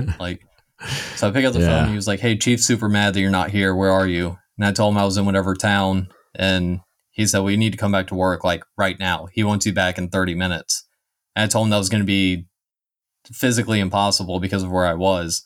He was like, all right, well, I'll go talk to him. It was one of the more senior guys. So he said he was going to go talk to Chief and see if he could calm him down basically. But get a call back a little bit later. And he's like, he wants you in here as soon as you can. And I was like, okay, why? Well, he's holding everybody else here in interim middle level until you show back up because you didn't have permission to leave. And so at this point, I'm like super mad about it, being my spiteful junior self, and basically told him like, well, you go tell Chief this is what the captain said. If Chief wants to talk to me, he can call me himself. And I had hung up and thought that was going to get me somewhere, but get another call back, not even 5 minutes later. I was like, Chief's dropping the mast word. He's going to be writing you up for this. I was like, all right, fine. I'll be there in maybe an hour and a half if I speed. So I get back to the boat and it's 1900 by the time I get back. and everybody's an ninja middle level, and they're all sitting down there like, oh, thanks, dude. We're all here because of you. Like, all right, well, where's Chief at? He's down in Chief's quarters waiting for you. Oh, so I thought he didn't go home. He went home. It's like this mother. But so I get on Chief's quarters and talk to him, and he basically asked, like, why did you think you were allowed to leave? And I told him the captain put out literally a week or two ago, the new policy is if you're here off going, you don't stay past this time. And then he came back at me with, I don't care what the captain said, a little more colorful. That's a mistake. But, yeah. And so I was just like, okay, but that's like from the captain, like the dude in charge of everybody here. He's like, well, I don't care what the captain says. We had work to do, and you didn't tell me you were leaving. And I told me it was in a meeting, but obviously you didn't care about that. But that was just like a whole big thing. And then, for the rest of the time we were in that lull period in shipyard, Ediv did not get to go home off going until our chief specifically said so. And he was the type of dude that would have people there for, just in case pretty much every day. But yeah, I actually have like 5 points, I think, about that guy. Just bad experience with him, which, like I said, I hate to do because we had Ediv cookouts, like barbecues at his house while we were in shipyard, and him and his wife were super cool. You let us hang out there. If you drank too much, he let you crash on his couch. Like, just super awesome guy. But when it comes to like it's work, not, and it's not, it was just it's not. It doesn't mean he's a bad guy, like you were saying. Like, it's not like his leadership deficiencies are. It's just like a thing he could do better at work. It doesn't mean he's a bad dude. Like, I talk about the chief I had on my second boat because I showed up as a first class, and then like I think it's 8 or 9 months in or something, I made chief, and then they kept me there. But that dude was useless as a chief. Like, he was terrible. Like, he never progressed past being a second class. But he was a great person. Like, he was a really great guy. He just should have never been in a leadership position. He was a guy that he should have been in the galley cooking food, and he would have made the crew real happy doing it. But like, he's just a dude that promoted for whatever reason and shouldn't have. Like, because a lot of times, like, you'll see, I mean, it doesn't happen as often nowadays, but back in the day, like, cooks would get like meritorious advance for cooking good. And it's like, this dude cooked really good. But it's like, that doesn't mean he should be an LPO. That doesn't mean he should be an LCPO. Like, he was not equipped to handle that role in any way, shape, or form. Great person, though. Like, I still love the dude. If I saw him, I'd give him a big bear hug. He's a great guy. And I think that it's hard for people to separate those two things. And even the way that you're saying it, it's like, it's not a personal attack on him to say that he did things poorly as a leader. And that's what's so unfortunate about the way we handle a lot of this stuff is it's like we did this activity the other night at our final night thing for the Chiefs. And it's like, it was an illustration of a leader's need to be able to accept criticism. And it's like it's a thing we say that we do in the Chiefs mess that we don't always do. Like, I'd say more often than not, we're probably bad at it, but we talk about it like, hey, this is a thing that we need to be able to do. So, I mean, at least it's talked about, I guess, but and sometimes I've been in messes where it's really productive and we're willing to like call everybody out and it's done in a productive way. Like, but,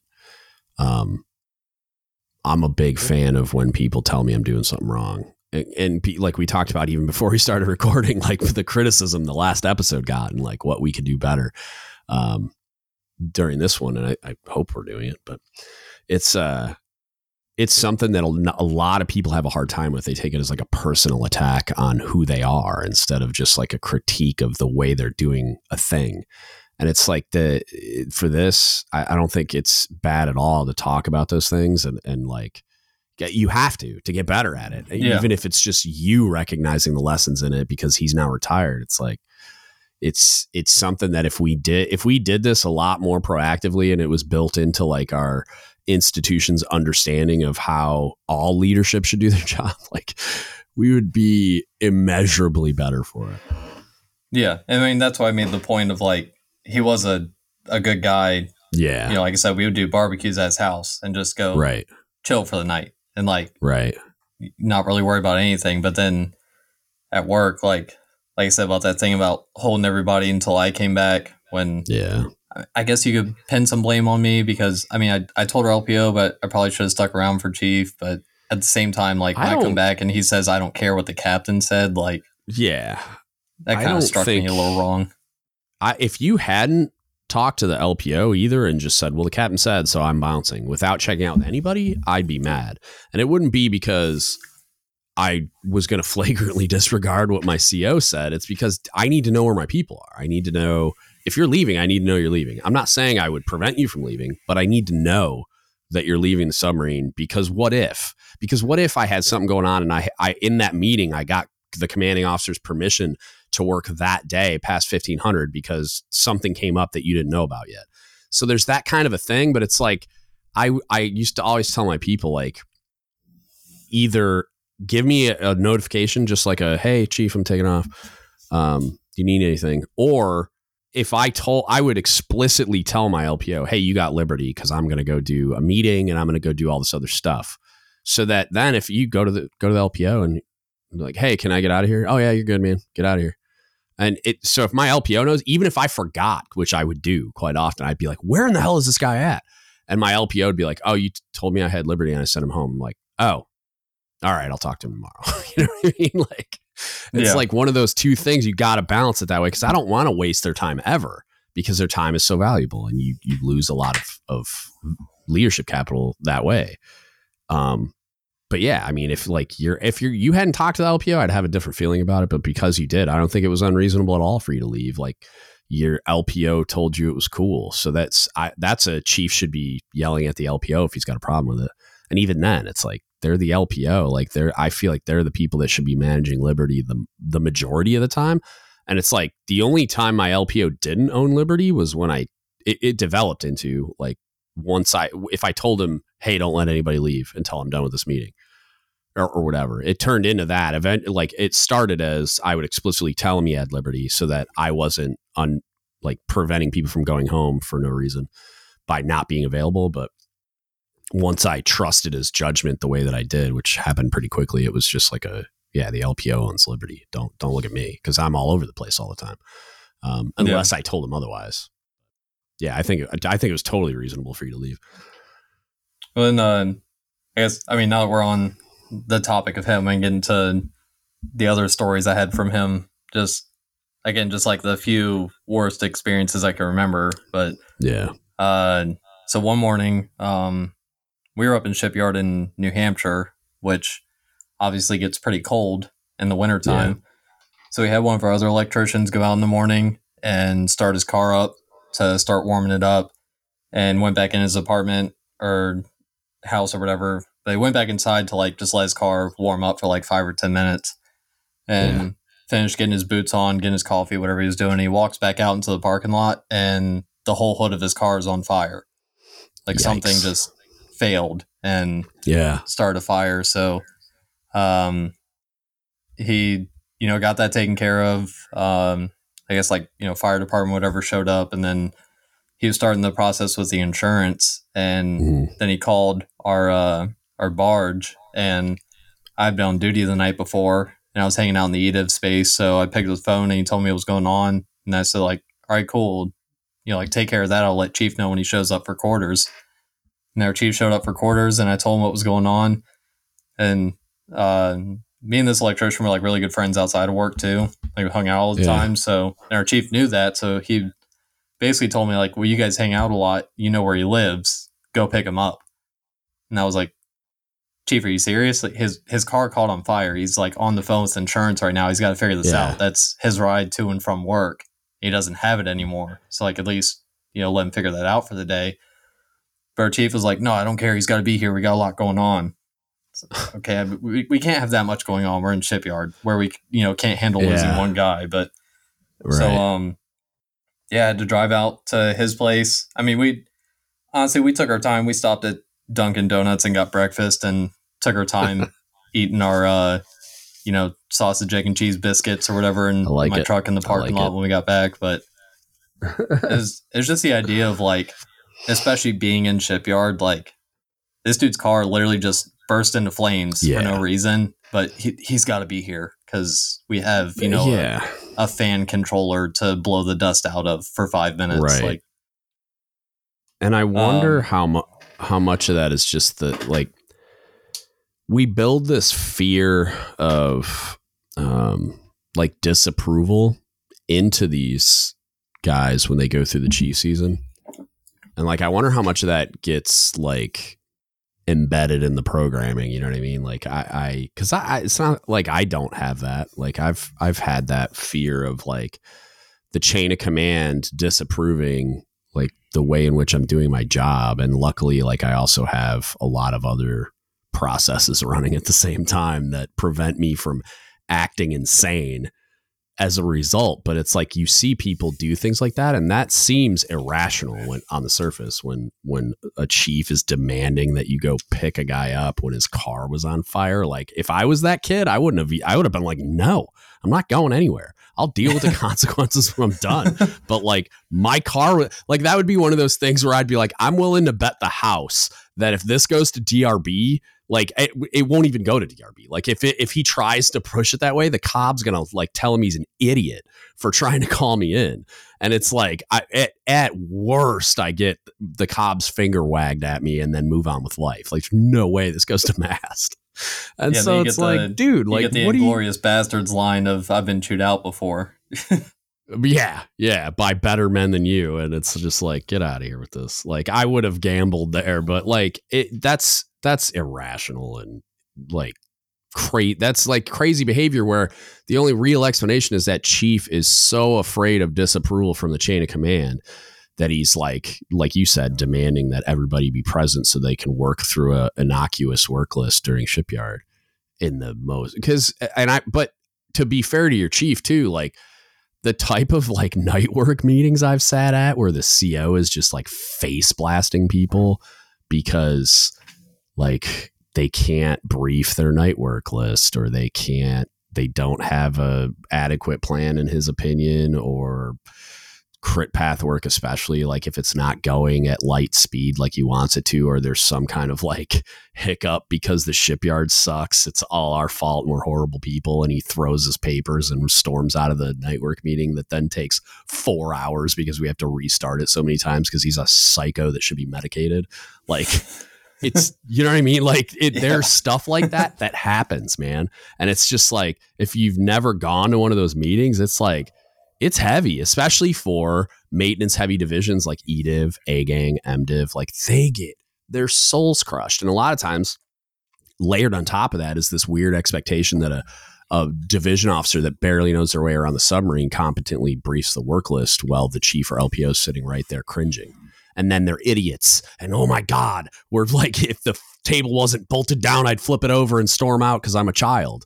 And it's just like, you can't win, and it's like, so he probably had a really healthy fear of that type of interaction. If I had to, I mean, I'm going off and speculating a bit here. I would agree with that because I've actually never thought about that side, but he also did complain about how he had never been able to make senior chief up until right when he retired. So maybe he was just trying to show good face, but I don't know. Maybe. In the same winter, again, New Hampshire winter, it gets ungodly cold, but the heat in my apartment went out. One of my roommates was a pretty senior mechanic when we first got up there. And then a couple months later, he got out of the Navy and moved out, and he was in charge of the heat bill and didn't tell us that was not included with the utilities bill. So he moved out like late summer, early fall, and stopped paying the heat bill. So they shut it off like right before the winter, which if he had moved out like a month later, it wouldn't have gotten shut off because the northern states have whatever law about, and it might be a countrywide, but I know especially in northern states have a law about you're not allowed to shut off heat because somebody stops paying in the winter time because that's literally going to kill them. But so when the cold first started hitting, we noticed our heat wasn't really keeping up, and we're like, well, maybe it's just like an old unit. Like maybe it can't really keep up with the cold, and that's fine. And then our apartment started dipping down to like mid 50s. And we were like, okay, this is a problem. So we Yeah. We called the apartment, office or whatever, and they told us we hadn't been paying our bill.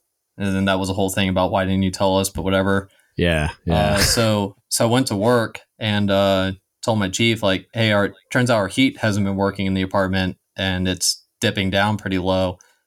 And at the time, my wife and I were dating, and we had just gotten a little German Shepherd puppy.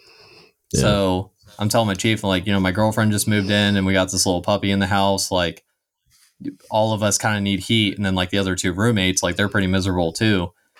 And then told him that because it's wintertime now and they're so backed up on appointments, they're going to be here next week between the hours of Tuesday, whenever they can get there. Like, yeah. And so basically asking for a day off from work again while we're in shipyard, and I'm pretty sure we're still in dry dock at this point. But he came back at me with, well, what does your girlfriend do? Yeah. And I was like, well, I mean, she has a job also, but because she should be at home barefoot and pregnant. Yeah. Like, Jesus Christ. I told him, like, she has a job, but like if she doesn't show up for the job, she doesn't get paid. If I take a day off of work, I still get paid. And like if they show up at 9 a.m, I'll call the barge and see if you still need me to come in. Like I told him, like, if they show up first thing in the morning, I'll still come into work, but like I don't know when they're gonna be there. Right. And he got upset about that and told me I need to come in on that Tuesday until lunch and then I can go home. Which so you probably missed the Oh no, I didn't miss it. I mean, I got like super upset about it, but I stayed until like 11 on that Tuesday, went home, and they ended up not showing up until almost 5 in the afternoon. But okay. So I mean that was good, but at the same time it was just kind of like that instant response of, well, what does your girlfriend do? It's like, work? But I don't know. Like also, like, dude, I could tell you, like, during like periods of time where we were getting ready to get the boat to sea, it's like if one of my guys came up with something compelling, it's like, don't come in, dude. Like, that's fine. It's not, nothing is that pressing. And also like, it's one of those things where if there's something going on that you need to do, I don't know, maybe I'm just wired differently. Like I've always devoted the bandwidth to like, I need you to be focused on what's happening here. So if something like that's going on at home, you're not going to be focused on what's going on here. So go fix it. Like now, I want you focused on, and if I got to like pull strings, let me know, call me, tell me what's going on. It would be like, and I would expect, because if I was a second class, even though I loved my chief, I would do the same thing. I would expect you to not be there at all, even if they showed up at 9 a.m. Like, take the day, bro. Like, it's fine. Like, the world's not going to stop spinning. And it's like, if I got to pick up some of your slack because of it, whatever. Like, because then not only do I have you focus, but it's like, you buy so much trust by showing your people that you care in that way. Like, I care if your wife and dog and roommates have heat. Like, I care about that. So yeah, that's clearly more important than us blowing dust out of a fan or whatever. Like that's on work list that day. And not just because like it's not relevant that we're in the shipyard. It's like, if I can afford to lose you, okay, fine. Like, go do what you got to do, man. Stuff like that's going to come up. And I kind of account for that in my like leadership calculus. Like when I'm planning how my people are going to be used and what's going, like, there's going to be times where I got to send a guy to dental to get unclassed forward so that they can go on deployment. Like, because of course they didn't do it when the boat was underway or when we had more bandwidth or whatever. You just got to kind of try to, like, I plan for as much as I can plan for, and I push people to do all those things ahead of time. And hey, make sure you get your IDs renewed and take care of all this kind of crap while we have the bandwidth to do it, so that when it's time to get the ship underway, we're focused on getting the ship underway. But stuff's going to pop up no matter what, no matter how well I plan. Yeah, life's like, going to punch you in the face sometimes. Yeah, and when it does, it's, people look at it like a crisis, and it's like, you should be looking at it as a leadership opportunity. Like, yeah, maybe you're in a little more pain, like, because that person's not there that day, especially if they're one of the more competent, useful people in the division. But also, like, there's ways around that, including me picking up slack if I have to. And it is what it is. It's one day. Like, you're not losing the guy for a week. And so, like, I mean, if something crazy was happening and I absolutely had to have that person, I may ask the question, is there any way your wife can do it? Because if not, like it is what it is, and we'll figure it out. Or worst case scenario, like maybe somebody else is at your apartment. Like we figure out a way to so your roommate, like maybe your roommate's on shore duty, and I can call his chief and be like, hey man, I really need somebody to be at the apartment for my guy that day, but I can't afford to lose him. Is there any way you could give him a day off? Like people don't think that way, and it's like that's not a hard thing. It was just the tone that he said. Well, what does your girlfriend do? Like right. It wasn't is she going to be available that day, or like my other two roommates were also on the same boat. I think one of them was on duty, but I mean, he didn't even ask about them. It was literally just the first question, like, what does your girlfriend do? Like, she has a job. Like, she doesn't get paid if she misses even, a couple hours. That's a couple hours of pay that she misses. But right. Well, then the even easier answer would have been go talk to those other chiefs. Be like, hey, can you afford to lose? Like if it really was so critical that you be there, which it probably wasn't. Yeah.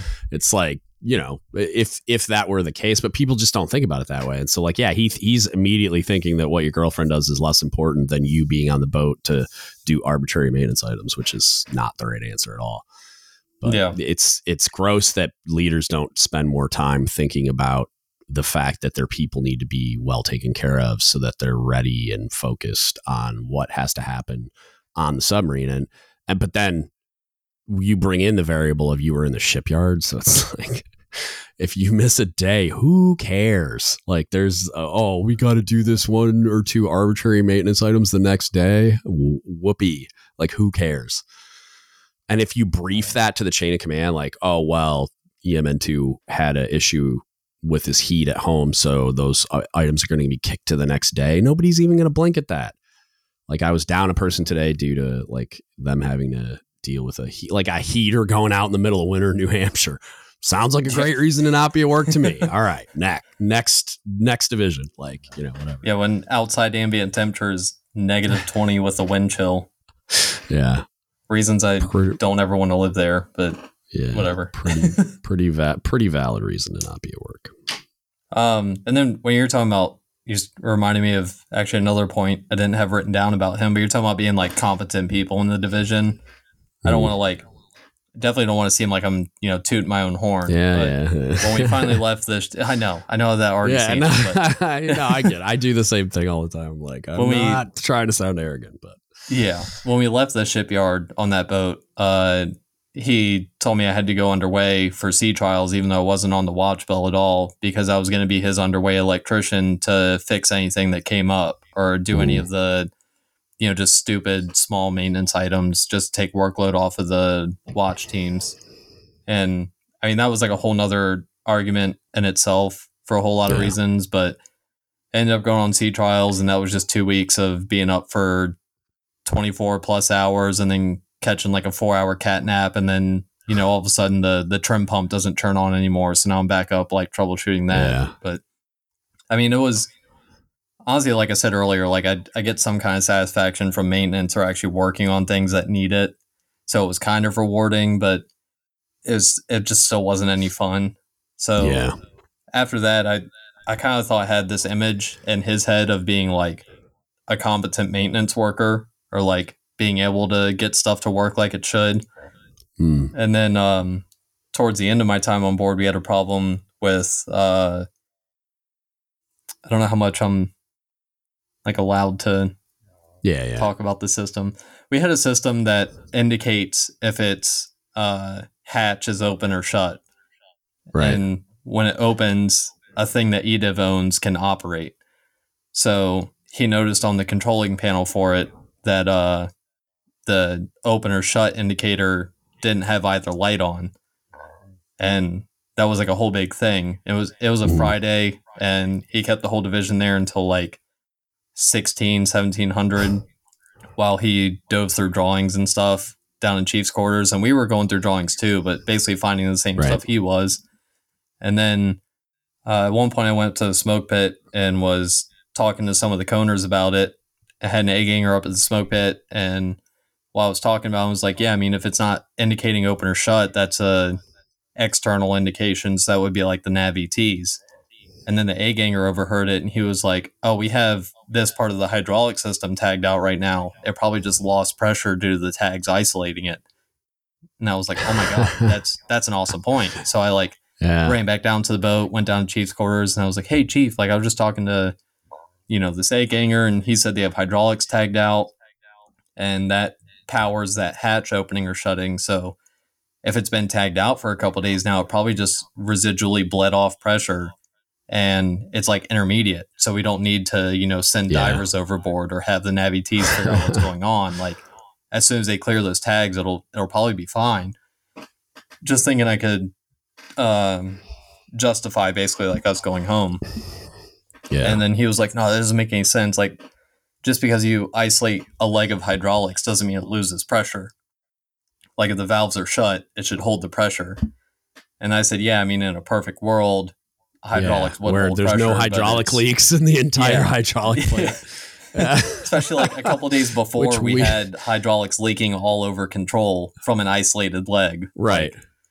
But so I told him that, also, dude, walk through the engine room. Like I'm a cook chief, and I know the damn hydraulic plant doesn't hold hydraulic oil very well. Like, yeah.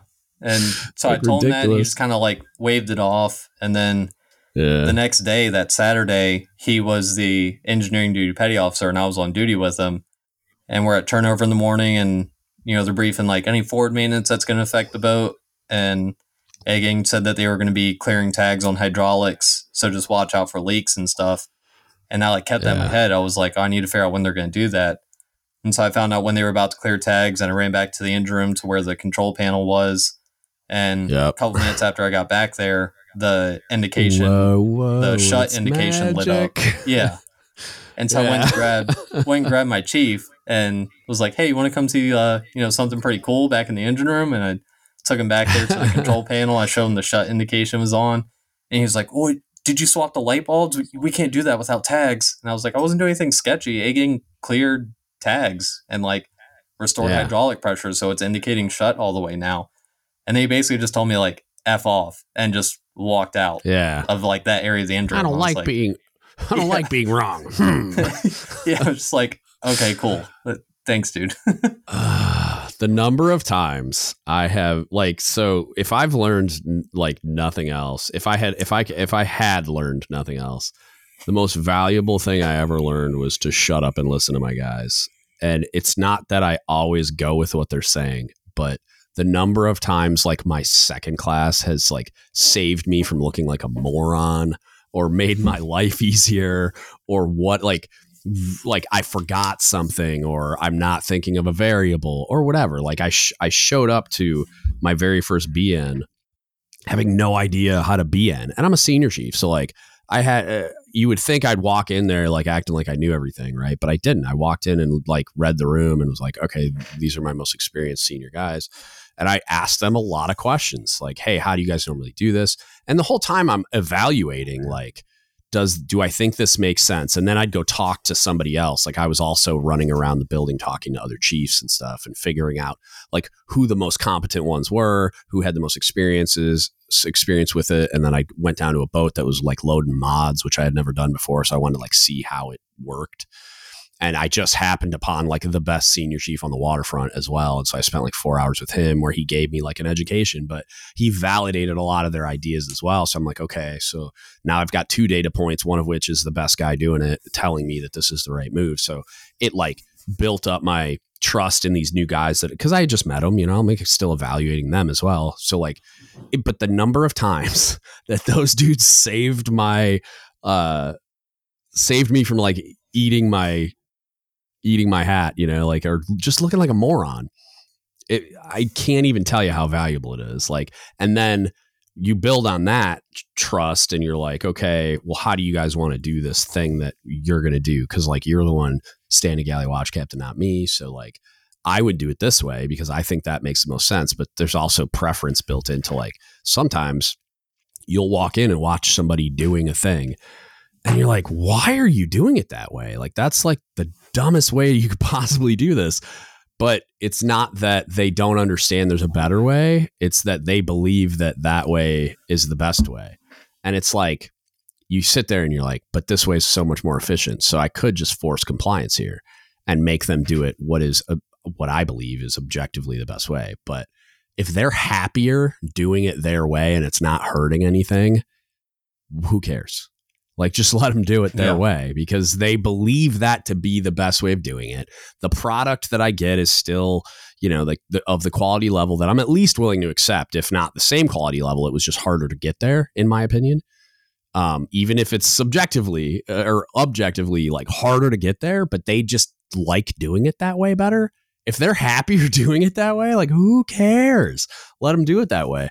And so you kind of build on that and get to a place where it's like they're so involved in decision making that they have like this sense of ownership that you can't get in another way, where it's like, I feel like a really great EDIV chief would have let you all figure that out. And if you would have brought that to, like, I got a couple of buddies that I think I've told you about, and you might have known a few of them, but they're really senior guys now. So I don't know, maybe not. But if you brought that to them, they would have been like, all right, prove it to me. Like, it seems possible, but like, we need to be able to show, like, because I'm assuming this not having an indication thing was of concern to like the eng or the captain or whatever. I would hope that if you guys were putting that much bandwidth into it, it was something like people actually cared about. General equipment health, yeah, like it's going to get damaged if we go underway with it like that. Right. So you're like, okay, well, that seems at least possible if there's a hydraulic leak and pressure bled off. So prove it to me. Like, find a way that we can show that this is in fact the reason why. And maybe it was, we wait till Saturday and then A gang clears tags and we stand by the panel and, oh, Yahtzee, it fixed itself. Because we're not getting underway Saturday. So it's like, you could just brief the CO like, hey, A gang has a plan to clear these tags. We suspect this might be the issue. I have duty. And so me and EMN2 will be here to observe the panel when they clear tags to see if this is in fact the issue. And if it, like, immediately when they clear tags, the issue clears, it's like, seems pretty reasonable that's the answer. I don't know if there's another way to like really to like prove it to be like, yes, this is definitely why, like without a shadow of a doubt or whatever. But I don't know enough about that kind of stuff to say that. But like, that seems like a pretty compelling demonstration. Yeah, I mean, I get like the thought process of wanting to be prepared for the worst, but right, you shouldn't be holding the whole division there on a Friday in port until 17 or 18 just because you're looking through drawings and thinking like, we might have to send divers overboard, or the Navy Ts might have to troubleshoot, something external to the ship. Like, yeah. And again, based on timeline, I mean, if it was Friday and they're clearing tags on Saturday, I feel like it's pretty reasonable to just send you guys home after briefing the captain that, hey, we're going to stand by the panel on Saturday because it makes the most sense that it's hydraulics. And I'm going to continue to scour drawings and do more research to see if this isn't the issue, then what else could it be? You know what I mean? Like it seems like the most likely answer is hydraulic pressure. And I'm going to find out tomorrow if that's true or not. So in the meantime, I'm going to send my guys home, continue to do research to like formulate like other hypotheses in the event that this does not resolve the issue. But, and then I guess I think you're really going to enjoy the question I have for you here, but comparatively to dealing with that chief, which honestly overall he was a perfectly fine chief as far as I'm concerned. Like, I know a couple other guys have opinions on their interactions with him, but dealing with that chief versus how would you deal with somebody that is playing chief, basically? Like, I know people say there's a difference between being a chief and being an E7, basically just being a guy with an anchor on his chest. But I'll give you a quick example. Go ahead. The chief that I have right now, one of my first interactions with him, he told me, and I quote, I'm not kidding you, "It's not my job to advocate for you." When I had an issue, a very small issue, but would snatch his soul out of his body for saying that out loud. So first, the E7, like, and I've talked about this before, so some of the listeners are gonna like eye roll, but the chief versus E7 thing, there was a time where I was sort of like, yeah, okay. But then I had ironically, via this podcast, had some, I think it was couple first classes, kind of throw it back in my face and say, you're trying to like avoid accountability as an organization. Like you're trying to avoid accountability for these chiefs sucking. And by saying they're an E7, oh, like, well, they're an E7. So you need to like disqualify them from the evaluation process of chiefs. And it's like, to junior sailors, everybody wearing anchors, regardless of their background and like their behavior, and if they've been held accountable via like a punishment of some kind, but then put back in charge of sailors, they're all just chiefs. And like these sailors, especially like new junior sailors coming to the command, have no idea. Like, so anybody they're interacting with wearing anchors to work is a chief. And it was like I'm like, yeah, you're right. Like you're 100% right. Like it's something that it's one of those things that like I came up through the same system everybody else did. So like I have the same conditioning as everybody else.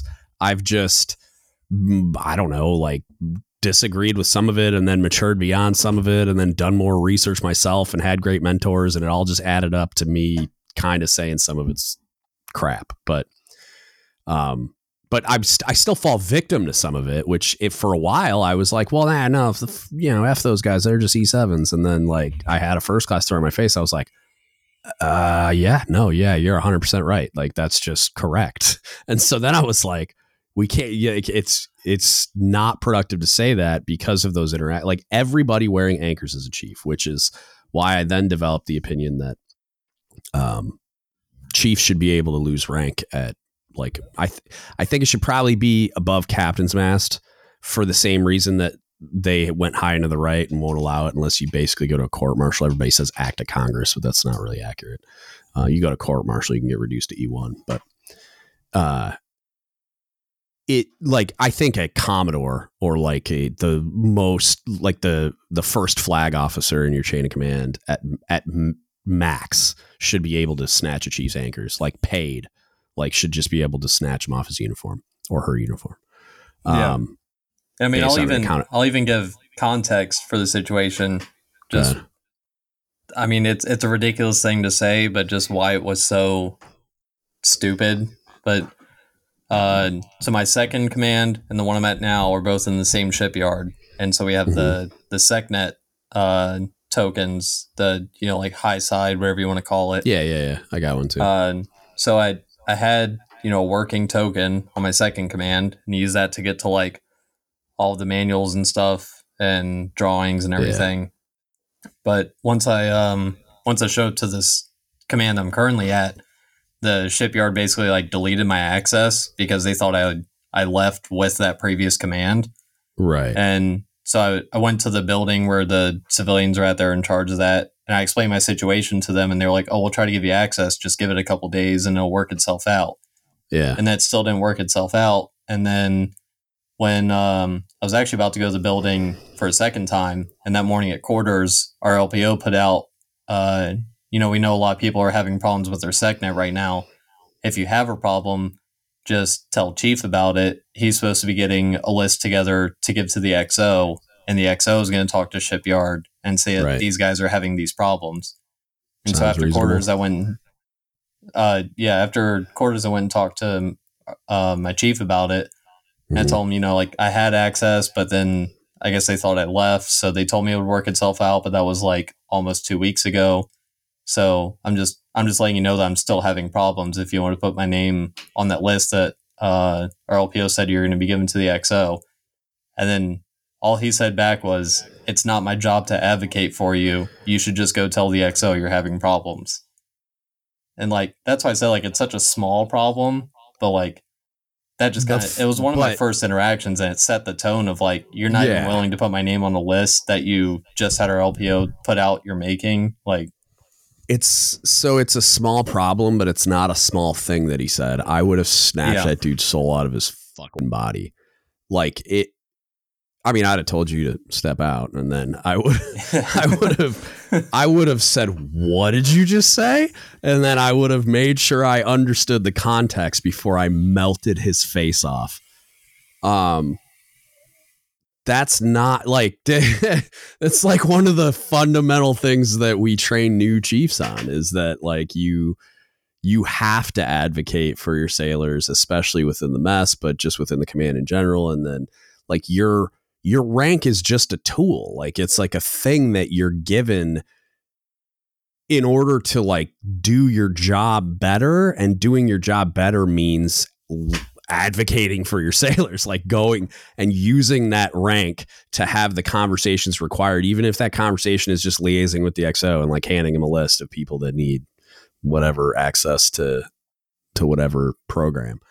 But the fact that he said that, it's like, and probably believed it, I assume, like maybe he's just having a really shitty day. I don't know. Like, but I gotta stop cursing. It's giving me more work to do. It's like the fact that he said that out loud to you, which like that's the significance of it, is like if he had said that in like a Chiefs meeting, like, yeah, I would have said something to him, but I wouldn't have been on fire. Him saying it to you in that context of like you bringing your chief an issue and him saying it's not his job to advocate for you, that's the problem, is like that he said it to you. So like you said, the impression, like you don't get that one back. Like you now have this impression that you can't bring problems to your chief, because that's what happens there. It seems like an insignificant moment because it's just some list of crap you got to bring to the XO. So maybe he didn't really believe that broadly, but he was having a crappy morning and didn't get his coffee or whatever excuse you want to give. And he said that, like, just go tell the XO yourself, is basically what he meant. And I'm being real generous.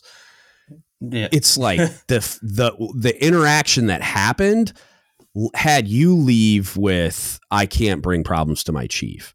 That's a giant problem. And that's why I would have freaked out, is you can't do that ever. And that's why I led off with the playing chief thing, because I've only been at this command for a couple months now, but this dude is just a well of how to not be a chief, as far as I'm concerned. Again, I'm a second class, but like, right. This is my third command. Like I've seen plenty of chiefs in and outside my division. This is like, it blows my mind. I have to interact with this dude every day. We had another electrician who was at my previous command with me. He got transferred over here to stay in the shipyard for mental health reasons, because he was in the middle of like basically a psych eval. You know, obviously I don't want to give away too many details, but he basically just like the stress of the job, he just couldn't handle it anymore, and it was starting to affect his marriage, which is not an uncommon thing, especially in the Nuke community. So he finally, after about a month or two of being at this command, got everything straightened out, and they put him on some sort of medication, and then he got his limited duty paperwork and his chit that said this guy isn't supposed to work more than 40 hours a week because of the stress of the job and blah, blah, blah. These are the meds he's on. And they told him to take it back to his command and let everybody know he's not supposed to be standing nuclear watches and all that sort of stuff, just until they figure out, what exactly to do with him. So he brought this paperwork to this chief and showed him the chit that said he won't work more than 40 hours a week. And our chief came back at him with, well, you're going to work 7:30 to 15:30 Monday through Friday, because that's 8 hours a day, and that'll be a 40-hour work week. If you have any appointments for any reason, like even just like dental, like normal dental stuff, but even going to like medical for related appointments to this, your transit time to and from those appointments and the time you're at the appointments don't count towards those 40 hours. Because I know, and this is the super gross part, he told him, because I know how you limb-do people get with counting your time at work. I would, this guy I would make it my life's work to repair his worldview. And what's funny is like, I'm picturing the last EDMC that I had on the boat interacting with this dude. He was also an electrician, and he was, as far as the EDMCs go, or even nuke chiefs. I mean, I've known a lot of good nuke chiefs, but like as far as EDMCs go, I would say like without a shadow of a doubt, this guy was the most like people oriented guy I've ever met that's done that job. Like he cared more about his people and like protecting their sleep and taking, like he understood that there was a job to be done and that he had to push sometimes, but like that he was very concerned about like them being taken care of and getting what they need. And like I saw him destroy some of his chiefs over not prioritizing that. So I'm like just picturing him interacting with this clown and sucking his soul out of his body. But yeah, and I don't know what the malfunction is without obviously interacting with the guy and probably knowing a lot more, but you don't do things like that unless you're being vindictive based on past, I don't know if trauma is the right word, but like his experiences, that it's almost like he's being vindictive to like make people go through the same crap he had to go through. I would imagine like it's the only real, I mean, that's the only thing we could think of too, but right. It's still just like, that's not your place anymore. Talking to people who've been at this command longer, apparently this guy just got pinned last season and then showed up a little bit after. Wow. So like they're still trying to figure him out too. But yeah, like I feel like once you put that anchor on, that's not your job, is to hold those grudges and stuff, and especially not say the stuff he does. It's like straight to people's faces. Right. It's not, but I wonder, and I mean, it could be, I say the experiences thing. It could be like what you were saying earlier, like the Navy got his marriage, you know what I mean? And he's blaming sailors as like there could be a lot of things that happened to him and he's taken it that way. Like it happened to him as a result of, the Navy, or like, because you got to think like him being at work dealing with the workload and his sailors and everything else, it could have had a lot of negative effects that we see all the time, and he's blaming it on those sailors. Like, you're the reason why my marriage fell apart, or you're the reason why I hate my life so much, or you're the reason why, I don't know, who knows, name it. Like, there could be a million reasons. But it's one of those things that I would hope, and because this is the mechanism, I would hope that the chain of command there recognizes what's going on there. And that's the thing I have the biggest problem with, is that like somebody like him being in the role that he's in, doing what he's doing, like that should be recognized and fixed by the chain of command that exists there. But a lot of the time it's not, because people like you and the other people that work with him or interact with him don't have a great mechanism for voicing the problems, like saying, hey, this is like, this guy is doing this and that, and saying these things to these sailors and all this crap. And it's like, because really, like, is what he's doing inappropriate and unprofessional and probably even unethical? Yes. Are you going to have a hard time like pulling an instruction and saying like he should get an anvil dropped on his head, like non-judicial punishment style or something like that? Yeah, you're probably gonna have a hard time with that. But the chain of command should still be like that. CMC and department chiefs, or however it's structured, should be really involved in, especially if he's a new chief, like any new chief, they should be really involved with making sure that they're doing well and that they, have their feet under them. And are you like learning the lessons? How you doing with interact with your, and I mean, I'd go so far as to say, like, at least a department chief, depending on how big the command is, the CMC, like I'd be walking around talking to you, like saying, hey, how's Chief so-and-so doing? Like, you guys getting along well? Yeah. Like giving you everything you need? Apparently a couple guys have gone to our CMC. Okay. And kind of like you were saying earlier, there's not many Master Chiefs in the sub force. So I actually just made a little note here. I'm going to, once we're offline, I want to drop the CMC's name to you to see if you know him, just out of curiosity. Yeah. I'm curious to see, I'll drop some other names for you as well to maybe give you some other paths. But yeah, I'm interested. Yeah. Apparently a couple guys have talked to our CMC about it, at least a couple times. And I feel like the CMC would, if he's not already trying to make it better, would try to make some sort of effort at some time.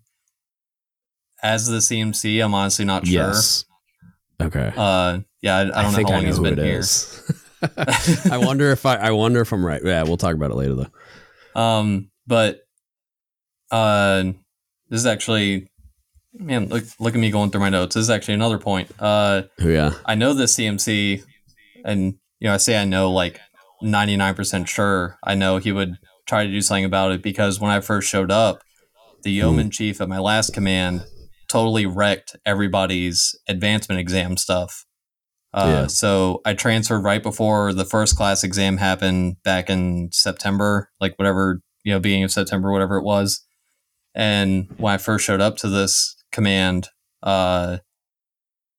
like 2 days into checking in, I think it was like first or second day here, the educational service guy, first class RC diver, asked me what was going on with my advancement exam worksheet. And I was like, well, what do you mean? He was like, well, the exam is next week. It's like, oh, I totally forgot about that. I don't know what is going on with my worksheet. And he said I didn't have one. And so I was kind of like, okay, he's like, I guess we can go talk to the yeoman chief from my last command because he's still kind of hanging out in the building over there where the boat just was. So me and this RC diver went over there and talked to the yeoman chief, basically like walked into the little room he was in and basically asked him like, hey, what's going on with my advancement exam worksheet? It's not in NSIPS. My end of tour NAM from this command isn't showing up in NSIPS either. And he not laughed, but kind of like he breathed out of his nose. It wasn't like a full laugh, but when we asked him what was going on, he basically said like, oh, I'm not in charge of that anymore. And then just stared at us. Like that was his full response. He was like, okay, well, you're still affecting my advancement. And so come to find out, he had transferred all of our advancement exam worksheets down to where the boat went, regardless of if we had followed the command or not. Yeah. And there was a group of like 5 of us that stayed behind in the same shipyard. So our advancement worksheets went with the previous command. And then on top of that, when we started diving through NSIPs, I found out that not only did he put my end of tour NAM from that command in, he actually deleted my end of tour NAM from my first command. Like that one wasn't showing up anymore, which I don't know if that was 100% him, but he's the only one that was poking around in my stuff in between those 2 commands. Right. So like, I can only, imagine who it was. So word about that stuff happening got around to the CMC here, and he got heated, like visibly angry, but calmly said, I'll go figure out what's going on. Like, dude,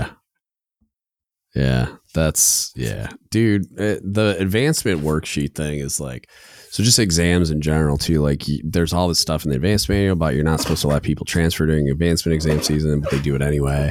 And then the ESOs all screw it up because the command is supposed to forward your exam. It's not on the gaining command to figure it out, but it always becomes the gaining command's problem. And then you are jumping through hoops that are on fire to get you a substitute exam or try to get you an exam last minute, or maybe get you to split an exam and all this. It's like, it's so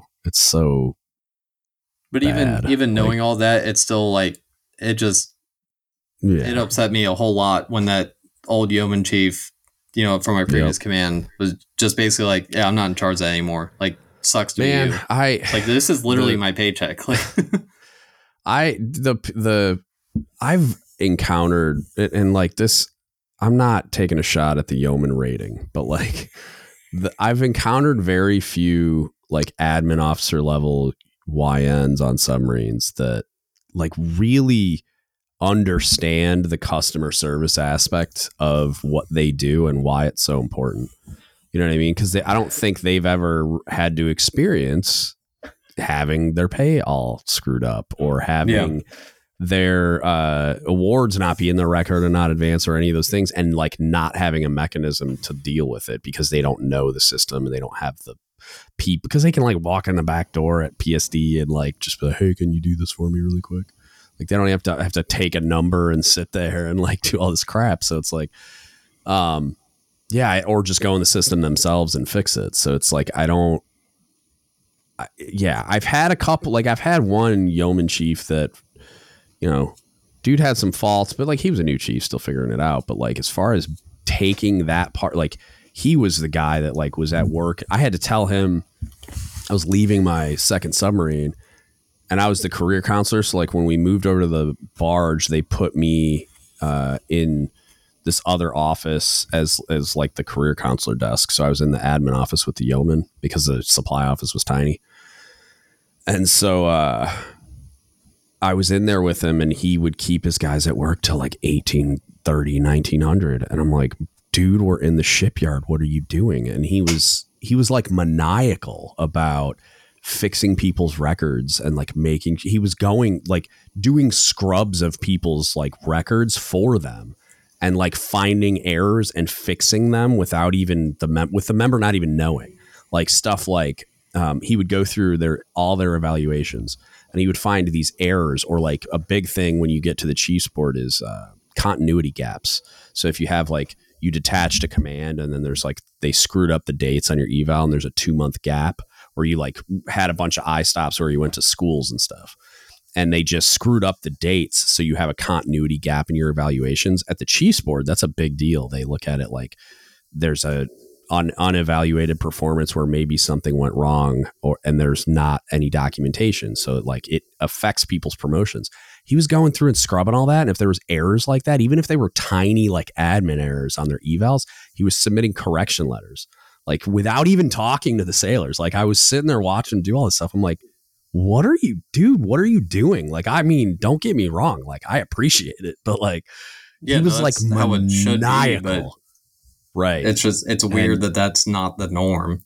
Yeah. That's what I don't understand, is how it's like, and he needed to power down a little bit, because like he could have got all that work done and still sent people home. Like it wasn't something that had to happen today. You know what I mean? But yeah, I'm not saying it should be that to like that extent where you're doing it for that many hours, but that's as a yeoman, the seriousness. Like, yeah. And like you say, you're not going to take a shot at the yeoman. I 100% will. I have so many qualms with yeoman, but sorry if there's any yeoman listening, but not a fan. That's how it should be. But yeah, then the stereotype is there for a reason, where you get these guys who are like, hey man, I'm not getting my, special duty pay, like my nuke pay or sub pay or whatever. Yeah. And they're like, oh, I'll look into it. Just wait like 2 or 3 months, keep an eye on your paycheck. It'll work itself out. Okay. Yeah. And it, and that's how I feel about it. And more because it like loops back to I want my sailors focused on their job. And so like I've talked to a lot of COBs and CMCs about that, where it's like they've had the same frustrations about their admin people, where it's like you're having to explain the customer service aspect of it. Like I had an interaction with a second class where I got an email basically, and I'm trying to remember, it was basically this second class was like telling me that they weren't going to route paperwork for me to get a pay I was entitled to based on their interpretation of something. And it was like I was telling them like, well, your interpretation's wrong. This is what's true. I'm waiting on a letter to come back clearing me completely. But like it was based on like whether or not I was qualified submarines currently or not, based on the cancer stuff. He was like saying, well, somebody told me that you were disqualified submarines, so I'm not doing it. And I'm like, well, I'm telling you that I'm not disqualified submarines. And if you have a question about that, it's almost like there's these medical people that you could call and just ask that question. So, and I'm telling you, like, nothing you're saying is accurate. So call them and ask them that question. But he just sent me these like snarky emails.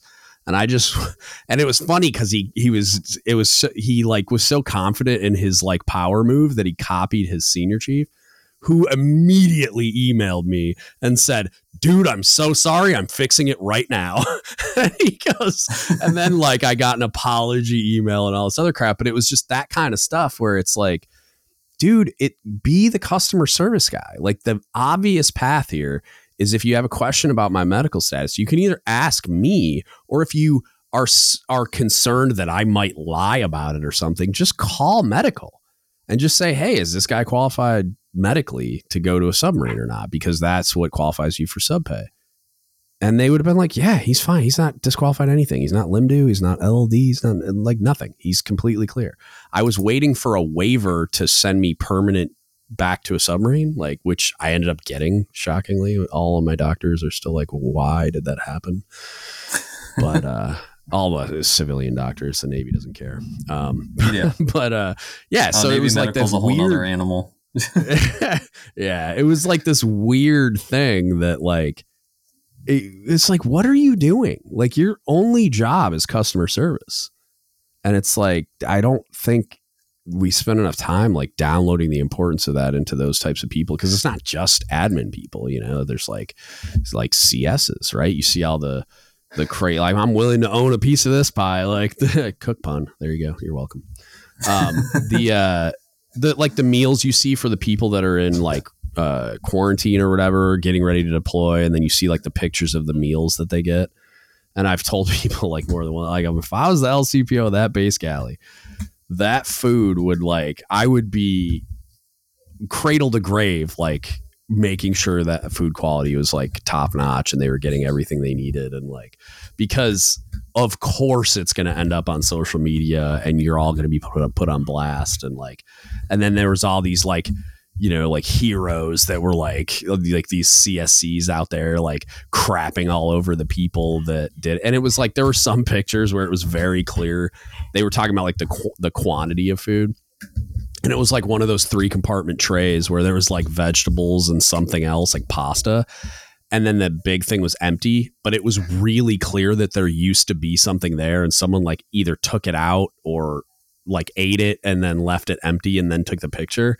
And I'm like, dude, either like some dude got hungry or whatever, but like there used to be food in there. So it's like, is it on the CS3 that loaded up 200 containers? Or is it on the people that, because like what we do here is 2 crew submarines, the off crew is responsible for like transporting the food to the people in quarantine or whatever. So it's like, those dudes don't care if you get good food. Like, they're going to go home after this. And like, so it's like one of those, like, it's cold, it's garbage, it's leftovers, it's all this other stuff. It's like, no, like, if I'm the CSC of that base galley, I'm going to make sure that cradle to grave, like, I'm sending it out in like Cambros units, so the food is hot. My guys are transporting it.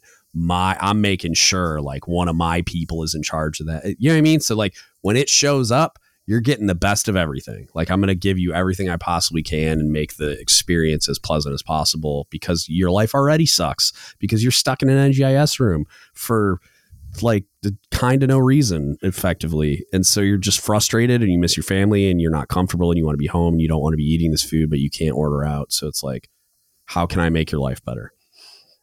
And well, so that's how I feel bad for cooks, because y'all are like yeomen, where everybody's got plenty of bad experiences with those 2 rates. And then when you get the one good one, you're like, what is this? Like, yeah. And you can't, what's really frustrating is a lot of junior CSs get really disillusioned with the Navy and the job because, and this is, I'm going to try to summarize this because I get on my soapbox about this a lot, but like they're never properly trained. Like, they don't get robust training on how to do their job when they come into the Navy. And then the instructors that are there and they're supposed to teach them in an impossible timeline. They get 25 training days, which is a joke. Like, you're not going to teach them anything meaningful except like how to wash their hands and wear a hat. But so the instructors have never been properly trained unless they, in their own time, using like TA or GI Bill or whatever, gone to a culinary school like on shore duty or something. So that's the only way you're going to get really formally trained on how to do your job correctly. And then the whole thing, the way the entire Navy, like NavSup, this is surface, submarines, everybody, the way the whole thing is constructed is it's constructed around the idea that we have like people with a low level of knowledge and capability based on a low level of training. So like the whole Navy Standard Core menu and the catalog that we're restricted to and the Armed Forces Recipe Service and all the other crap, it's all constructed around the understanding that these cooks don't really know how to cook, and we're not willing to invest the money into training that would be required, because the shortest certificate program in the civilian world is Culinary Institute of America has a 6-month certificate program, and it's called the Accelerated Certificate Program or something like that. And this is, I did a research paper on this years ago, so my data might be a little off, but the normal certificate programs are a year. An associate's degree is 2 years. You're going to get like entry level jobs off of those educational paths because this industry values experience so much, because for as much as people like to talk about cooking being an art and baking being a science and all this other stupid taglines that they have, it's all a craft. Like, it's all a trade. You need reps, lots and lots and lots of reps to be able to do this stuff well. And you're never going to see that unless a miracle happens in my lifetime where the Navy's going to like invest, because 90 days would be enough to build a solid foundation. And then you could have like follow-on schools further down the pipeline. But it's something that people spend a lot of time going to school for, and like years and years and years. Like, you're not going to be a sous chef until you're like probably 8 years in. You know, you're not going to be an executive chef until you're like 12 to 15 years in, probably, with like certifications and relevant work experience. And it's the type of industry where you got to like, you can't just work in a place. You have to like work in the right places. It's like when you see people advance in the military really quickly, where they caught all the right jobs on top of performing really well at them and qualifying all the things and whatever else. It's like, it's kind of like that, where you can't just go to school and get a degree. And you have to also get an American Culinary Federation certification as an executive chef. And you also have to have a resume that supports you doing what they think you have to have the relevant experience to be able to do the job. And so it's like, it's something that the Navy just doesn't care enough about to like put any money into training them to do their job correctly. So and then we put our unqualified people out there to do the job, and then they get judged 3 or 4 times a day based on the product that they put out, and the blame is put on the leadership of those the immediate leadership of those sailors and the training pipeline. And it's like, I can't control that I only have 25 training days, and I can't control that the leadership in charge of those people are also not properly trained. The only thing I can control is what I do with myself, which for me, it was like on my first boat, I bought a library of culinary books and just experimented, because like I had a chief that was like willing to let me do, well, it was a first class back then, but that was willing to let me do it. And then as soon as I got to my first shore duty, I went to culinary school. But that's like, not everybody wants to do that, and it shouldn't be on them. Like, it's like telling you that like, hey, you're going to be a nuke electrician in the Navy, but I need you to figure out the nuke electrician part on your own. Yeah, it's like, that's insane. You need to go take electrical theory classes on your own. Yeah, that's insane.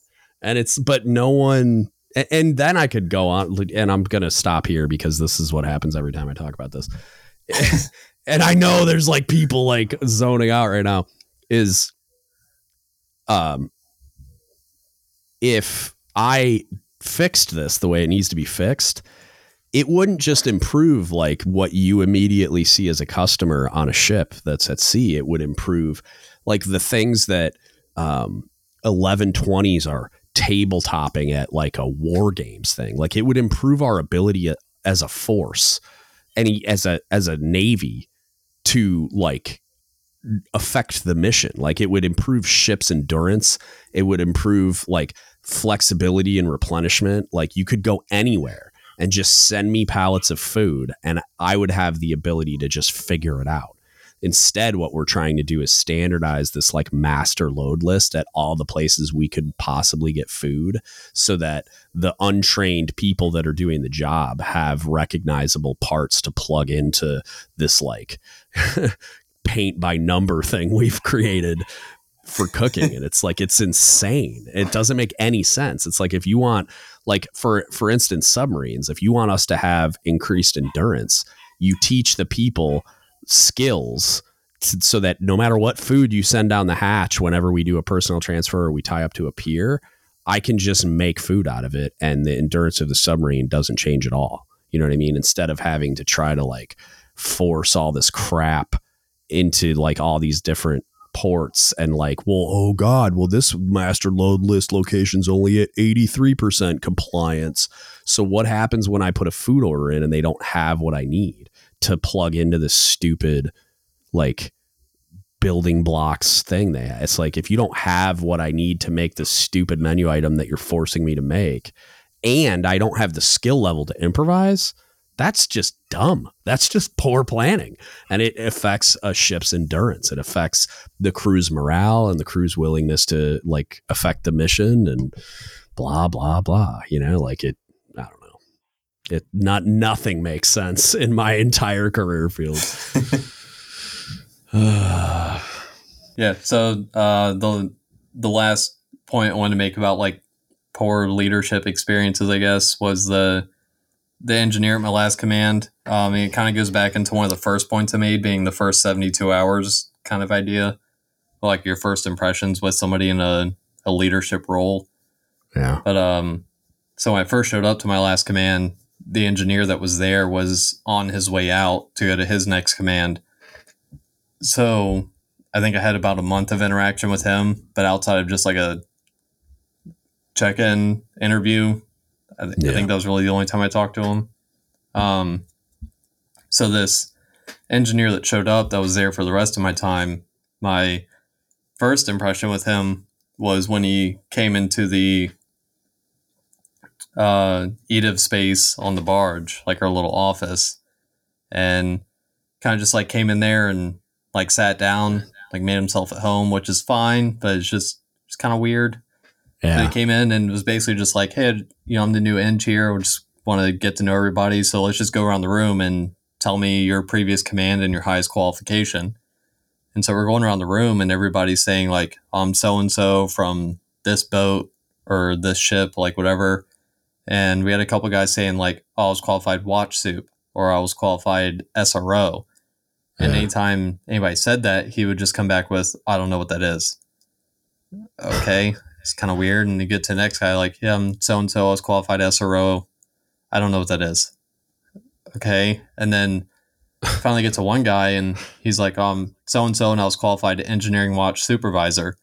And then this eng was like, oh, engineering watch supervisor. That must be what you guys meant. And then you guys probably were talking about shutdown reactor operator, not SRO. He's just being a dick about formal comms or something. Formal comms in a face-to-face conversation in our office on a barge. Like, oh my God. And it's like just really really home, like, how can I alienate everyone on my first day? Here's an idea. Like I'm saying, it's his first like really face-to-face interaction with all of EDIV. And so that put a real bad taste in my mouth. The next interaction that I can really think of shortly after, one of the electricians was going to him for a PVO interview. So you can be qualified to, operate valves in the engine room, basically. And this guy's like, he's a really good dude. Like, I'm still friends with him and everything, but he just like gets kind of nervous, I guess, when he's around people with rank. So he's doing the interview and he's like visibly nervous. So the eng was like, hey, like, why do you seem so nervous? Do you think I'm going to yell at you or something? He's like, no, this is just how I am. Like, I'm sorry, but not really much I can do about it. And so the eng says, okay. And I mean, these aren't their first names, but he was like, all right, well, my first name's Mark. Like, what's your first name? And the guy was like, oh, my first name's, Tim. Okay, well, there's nothing to worry about here. It's just Mark and Tim hanging out, talking about PVO. Yeah. And that gets back to my point about being like the cool stepdad, where it's like your first impression was like formal comms when you're just and now hanging out. Yeah. And then your second interaction, like big interaction with EDIV, is like, oh, just first name basis. Like, what's up, dude? Like, which is kind of weird. Is weird. Yeah. And that's not necessarily like bad interactions, but it's just like you have to hold some sort of consistency when you're interacting with people, especially when you first show up somewhere. Like, I would say they're both bad, but the second one's only bad because of the first one. Like, you can't do both. Like, it's I understand what he was trying to accomplish there, of like, like in that moment, he thought the appropriate move was to disarm him and make him feel at ease, which I don't disagree with. But you can't do that after your first interaction was that you formal comms, even when we're sitting in an office in a barge or whatever. Like, you can't do that, dude. It does, like, because now they're freaked out because they think if they don't like give you a proper repeat back when we're next to the soda machine, you're gonna be mad. Like you can't. Yeah.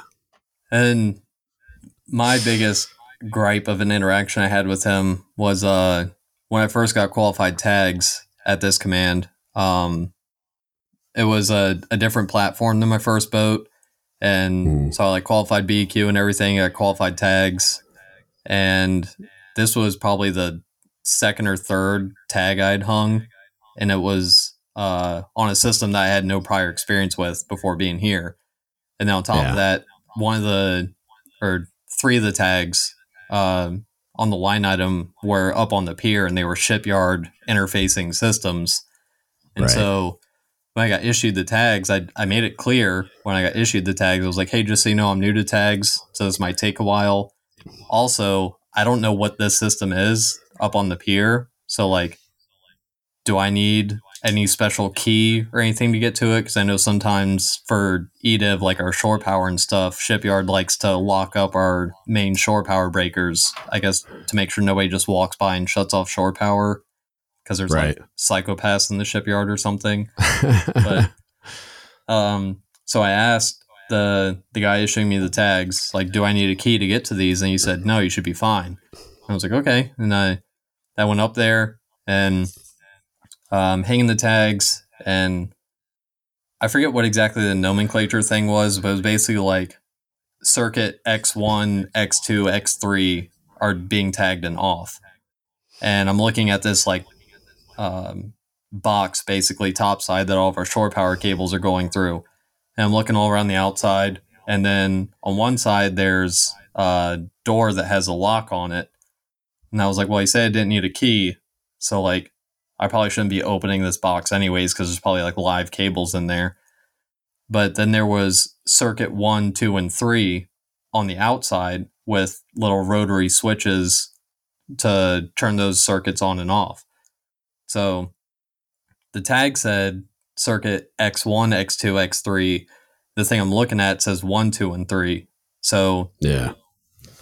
The valid point I will give out of the following critique was that the nomenclature didn't match exactly, and I didn't bring it up.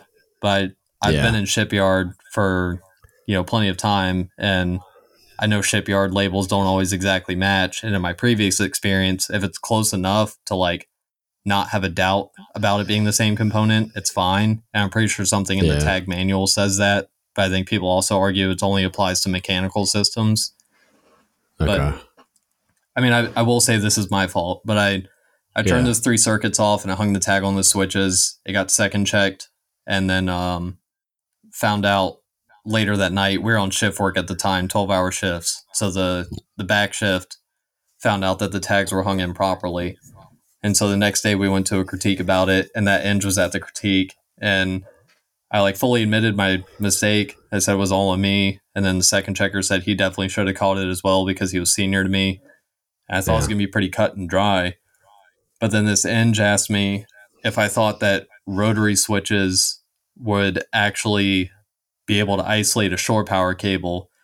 And the way he asked it was basically like, with all of my prior BEQ, which is like basic engineering qualification, with all my prior BEQ knowledge, do I really think rotary switches can isolate shore power? Which I would have to like kind of dive deep into like EDIV side stuff, but I have seen that before. Every EDIVer has seen that before on the shore power bunker topside. And so I told him yes. And then he was like, so you're telling me with all of your BEQ knowledge about rotary switches and shore power bunkers, you thought you were hanging the tag on the right component? And I was like, well, 1, that's not the issue. And 2, there's nothing on the BEQ card that involves shore power breakers topside or especially shipyard bunkers. And that like, it like shut him down. It shut down his argument, but not in a good way. It's like usually, when you get some E5 mouthing off to the end, you're like, hey, so you're actually not right. And then they just get real mad. But yeah. So I ended up getting lit up a little bit about that. But this is also, again, the last 2 points of me about him. This is coming from the same guy who would walk around the boat asking about systems, and he would start every question with, pardon my BQ knowledge, but blah, blah, blah. Which, like, at first was okay because it's like, oh, this guy's new here. He doesn't really know how stuff works yet. But he was there for like almost a year before I left that command, and he was still going up to MDiv and being like, pardon my BQ knowledge, but how does the feed system work? I'm like, all right, dude, you're the end. You should probably know that by now. Like, yeah. It's just, which, again, those aren't like glaringly bad leadership problems, but it's the consistency thing that really just makes people lose any kind of validation in your rank. Well, I would say that that there are a lot of issues there. We went through a lot, but it's like the stuff where, like, he seemed like he communicated in whatever way was convenient for him, which, I mean, in and of itself is a problem, because when you're communicating, it really matters, like, if the person's receiving you. So, like, the method in which you're communicating should be what's best for your audience, not what's best for you. Obviously, you need to be able to understand a response and feedback and all that stuff. But, like, I was thinking about, like, immediately, just because it's the most recent piece, was the conversation at the critique. Like, what value is added by, like, asking that question in that way? Because, like, one troubling thing for me with critiques in general is, like, every single time I go in there, it always just feels like an inquisition, man. Like, it's never you walk, because somebody will always say some arbitrary line about how we're just here to get answers and be better or something. It's not a witch hunt. Into this.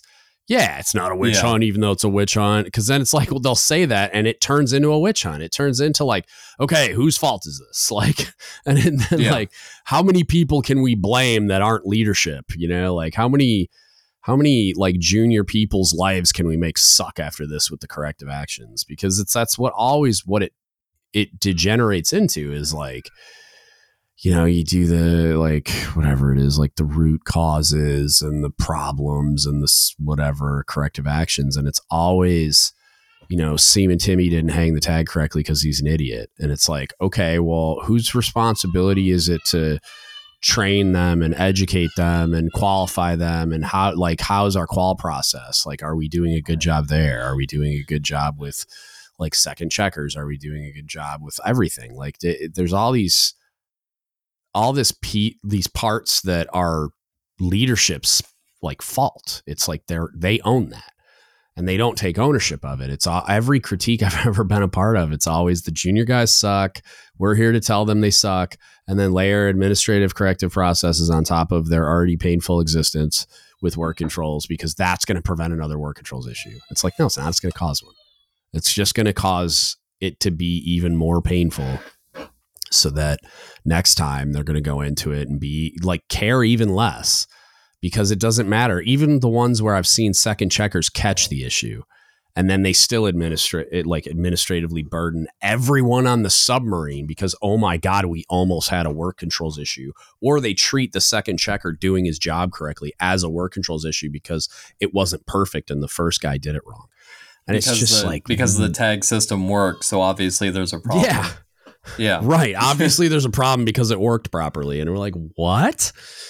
And so it's just every critique, every single one I've ever been to, I've never felt like anything productive came out of it. And all you're doing is, like, kicking people while they're down and shirking all responsibility as leadership. It's like, it's just a blame game. And okay, now we got to, like, make people's lives hurt so that we can administratively close the loop on this, so that if anybody asks, it's like, no, we critiqued it and we told him he was a piece of crap and we gave him an upgrade or whatever they did, you know, like, we made every chief be physically present when their division's hanging tags. Like, I've seen that one. It's super fun. Or the duty chief has to second check them or third check them. There. Disgusting. I'm like, really? You want me to, like, third check a tag. Like, it's not like I can't do an administrative check, but I'm just like, you want me distracted from all of my other responsibilities on the entire submarine, third checking every single tag? Like, are you insane? Well, and that also makes the tag process harder, because if you're second checking a tag, you have to wait until the duty chief is available. So you're exactly, again, for EDIV, you're waiting to blow dust out of a control panel, but you're sitting there for an hour waiting for the duty chief to be done with whatever he's doing. And you're like, hey, man, I'm going to hang this one tag, and like 10 minutes after we hang the tag, we're going to be done with the maintenance, and I'm going to have to wait for you again. Like, yeah. And then even when, so like they would do that, and they also, like, I on my last submarine when I was staying duty chief, they would tell us the duty chief had to be at every brief. And that's okay. Actually, you got to be at every brief. Sounds like it might be doable until you realize that they made us brief everything. Like, we had to brief every single thing with the duty chief and duty officer present. So it's like I have to be at every brief. And then they made me go to nuke briefs. I'm like, what's the engineering duty petty officer doing? Like, why do I have to be there? That's what I was going to ask, is if it was even like stuff going on back aft. Like, the duty chief doesn't care. There's hardly any stuff that we affect through the entire boat. Yeah, I care generally, but yeah, it's like usually if it affects the entire submarine or indications of the BCP or whatever. But then also what they got into too was, which they thought was a solution, was, oh, well, we'll have the production duty chief and the production duty officer to speed up tags. And I'm like, so you're going to add duty time, basically. Like, you're going to add a duty day for a whole bunch of these supervisors so that they can support this onerous, largely pointless process that you've layered on top of the existing process that somebody I gotta think, or like a large group of people I gotta think, are smarter than us on work controls issues and have probably like used analytics and lessons learned and all kinds of other stuff to inform their revisions of the TUM. It's like, you're going to tell me that like we're somehow smarter and our extra administrative processes are helping, and then we're going to give people another duty day on top of their already existing duty rotation so that they can support this stupid process you put in place. And that's a solution. Like, hey, how about we just do it the way it's designed and do a great job of like training and qualifying people?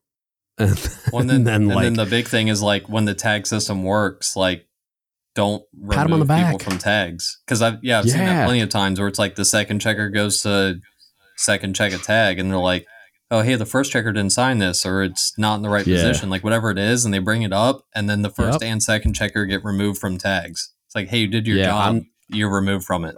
Like, I'm not going to lie to you, there's been half a dozen duty days, and they were all my last boat because I had a lot more confidence in my ability to like withstand the blowback if it came. But I'd be the duty chief. A second checker would come tell me that they caught this. I'd brief the duty officer, and he would look at me, or she would look at me and be like, do we need to call anyone? And I'm like, nope. I'm like, the process worked. I patted him on his back. We'll brief it at duty section turnover. The end. And they're like, are you sure? And I'm like, if anybody tells you you were wrong for not briefing this, you tell them I told you not to.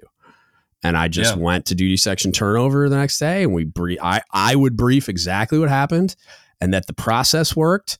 Good job. Keep doing what you're doing. Like, the second checker was paying attention to detail, caught the issue, brought it up. The process worked. Well done. And I never got questioned on it. Like, which I thought was shocking. Like, cause I thought for sure at least like the Eng or somebody was going to freak out about it, if not our CO. And like, I don't know if they ever got wind of it happening, but like, I was like, no, we don't got to call anybody. The process worked. We're fine. It's not in accordance with the book. It's not a tag out violation. So it's like, we're good. Like, it's fine. Process worked. Everybody did a great job. We'll spend some time.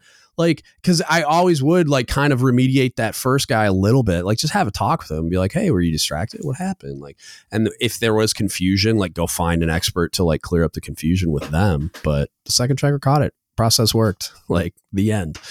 And somehow I never got yelled at for it.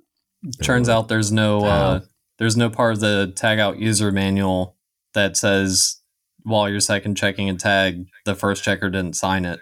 There's actions for like damage tags or like tags on wrong components, but like you're literally there to verify the first checker. So like, Doesn't it delineate like what a work controls violation is in the book too? I'm pretty so sure, like, yeah. because There's like a specific part about what a tag out violation is. Or at least and I there's thought like that sections that didn't cover qualify. Like I thought that the second checker catching it was just like that was not a tag out violation, but they always like that's to part treat of the it that way. system. It's the same as, if you're writing a tag, if you're creating the line item, you're supposed to have two independent people making the line item. So then if you find out that those two people were working together, that's a problem because it's specifically laid out. But then the rest of it is just like, you should first check and sign it. And then the second checker should verify it and sign it. Like, Yeah. I don't know. That's it's self-inflicted wounds. A lot of the pain we endure in the submarine force. Yeah. Then coming out of that critique, we were talking about the way the command handled it. So the chief I had at that command was actually like, this is actually going to get into the points I had about good interactions with chiefs, but he was a really solid chief. And when we came out of that critique, he actually pulled me off to the side and basically like apologized to me.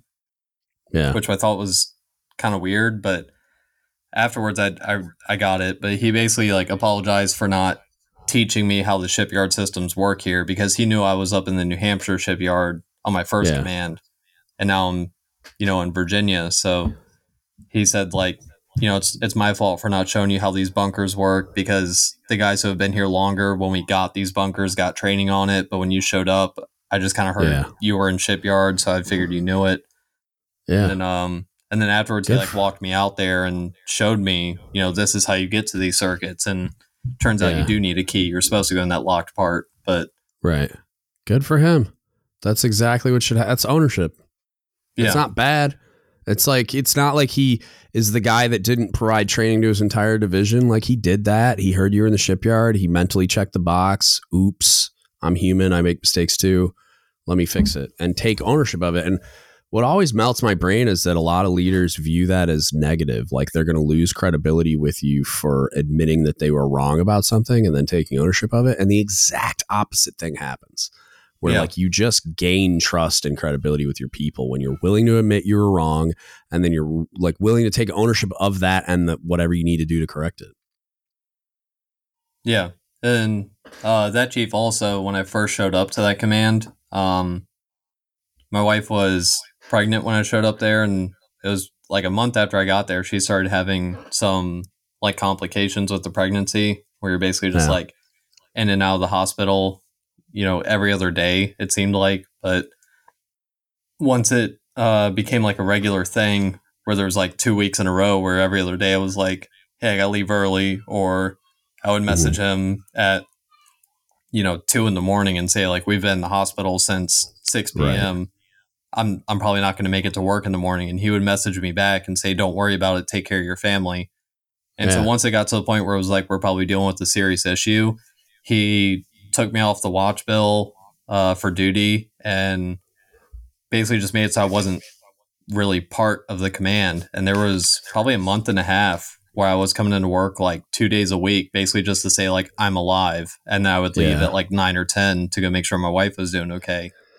But that was, especially coming from my first boat, that was just not centered around people problems. Like showing up there, being super new, and then this guy telling me like, hey, go take care of your family. That's way more important than anything here. I was just like, yo, what is going on? Like, what is this? Like you're waiting for the other shoe to drop. Like you're like, this is a trap, isn't it? I was waiting for like a call from the EDMC being like, I don't care what your chief said, but I had that time off, and then ended up having the baby. That's, he's happy and healthy now. Had him a little bit early, but even once the baby was born, I still got my full paternity leave.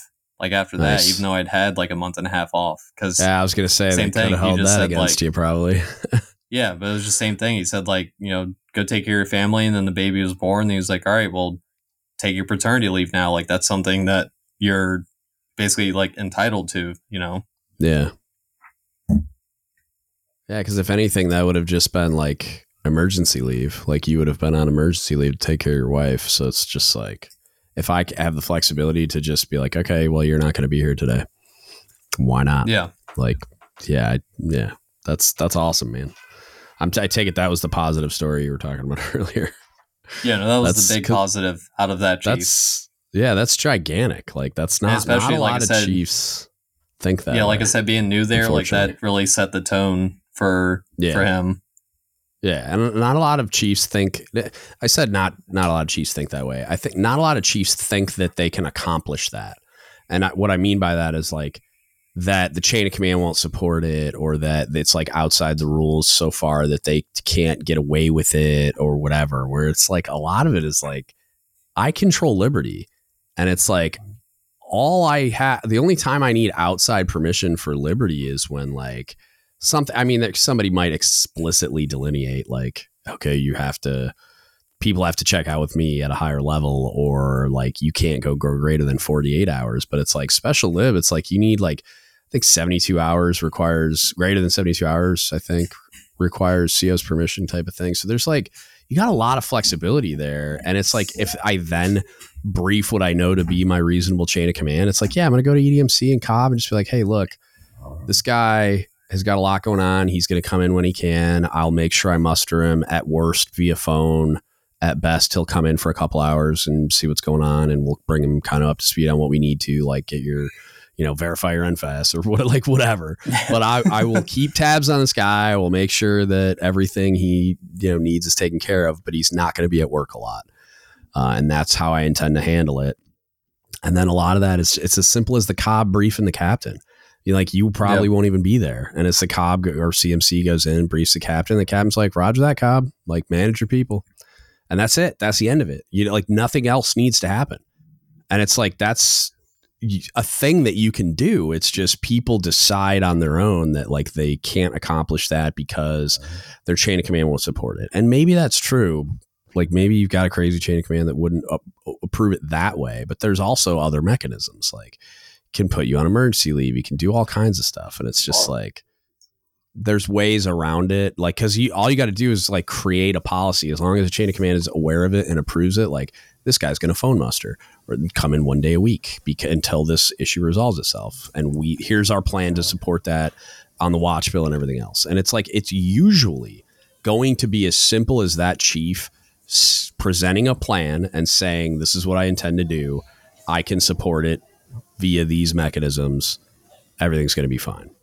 And most of the time, not like I'd say 90+% of the time, the chain of command is just going to be like, okay. And like sometimes there's going to be some questions and maybe a little pushback just to make sure everything was thought of and we're following, we're coloring inside the lines and stuff. But the vast majority of the time, you're going to be able to like manage that yourself, which is, like you said, for you, it's like gigantic. And it's not like that doesn't have an impact on everyone else, knowing that chief took care of you in that way. Like you were saying, that was, again, just set the tone for all my interactions with that guy. Like even when I had that, tag violation that came up with that whole critique we were just talking about, I wasn't worried, I guess. I wasn't worried about going to my chief and being like, hey, when I showed up for turnover this morning, they told me I messed up a tag last night. And then, I mean, that's what happened. Then he said, like, yeah, I already heard about it. There's going to be a critique later. And then before the critique, like I say, he pulled me aside after, but even before the critique, he kind of talked to me and was like, just don't, lose your cool in there. You messed up. And so I went to the critique and I was just like, yeah, I messed up. Like it was my fault. But then it did turn into the witch hunt thing we were talking about, but whatever. But but then he managed it after the fact too, and it's like that's all of those are indications of like that leader, that chief, actually caring about his people. Like it's just like when I talk about it a lot, but like to show indicators, I feel like has value is like I say all the time, like you need to be authentic and communicate to your people that they can trust you and that you genuinely care about them. And authenticity is really important in that, to be able to like show them and make them really feel like they can trust you instead of just saying you can trust me or trying to demonstrate it in like really, I don't know, like straightforward like academic type ways or something. Like,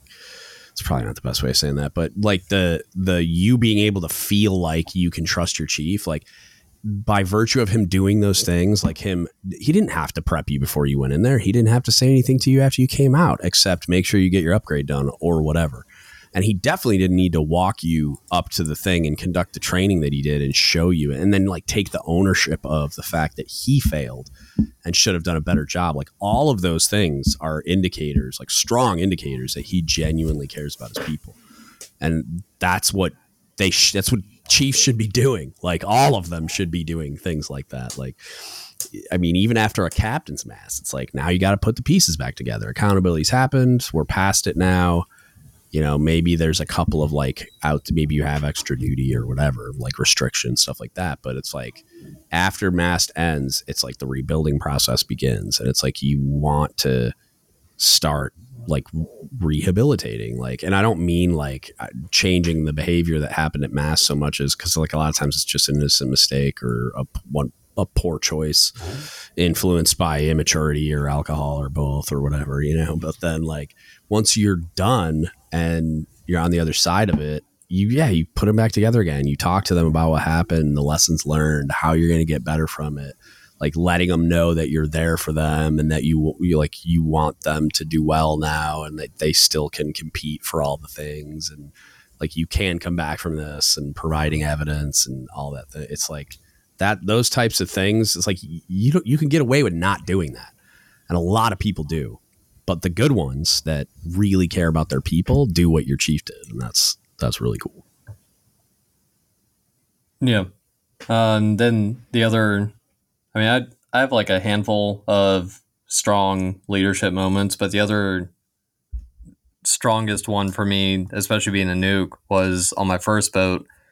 Before we left ship, you already have to do PORS. So you have like ORS underway normally, but PORS is like pier side or pre-operational, whatever the P stands for. Yeah. But we were doing our PORS, and the day we were doing the level of knowledge interviews, all the nukes had to just kind of hang out on the boat until I think it was like 22 or something like that. We finally ended up leaving. Yeah. So we're just like hanging out in the torpedo room, just standing by to get called in to do our little like knowledge check.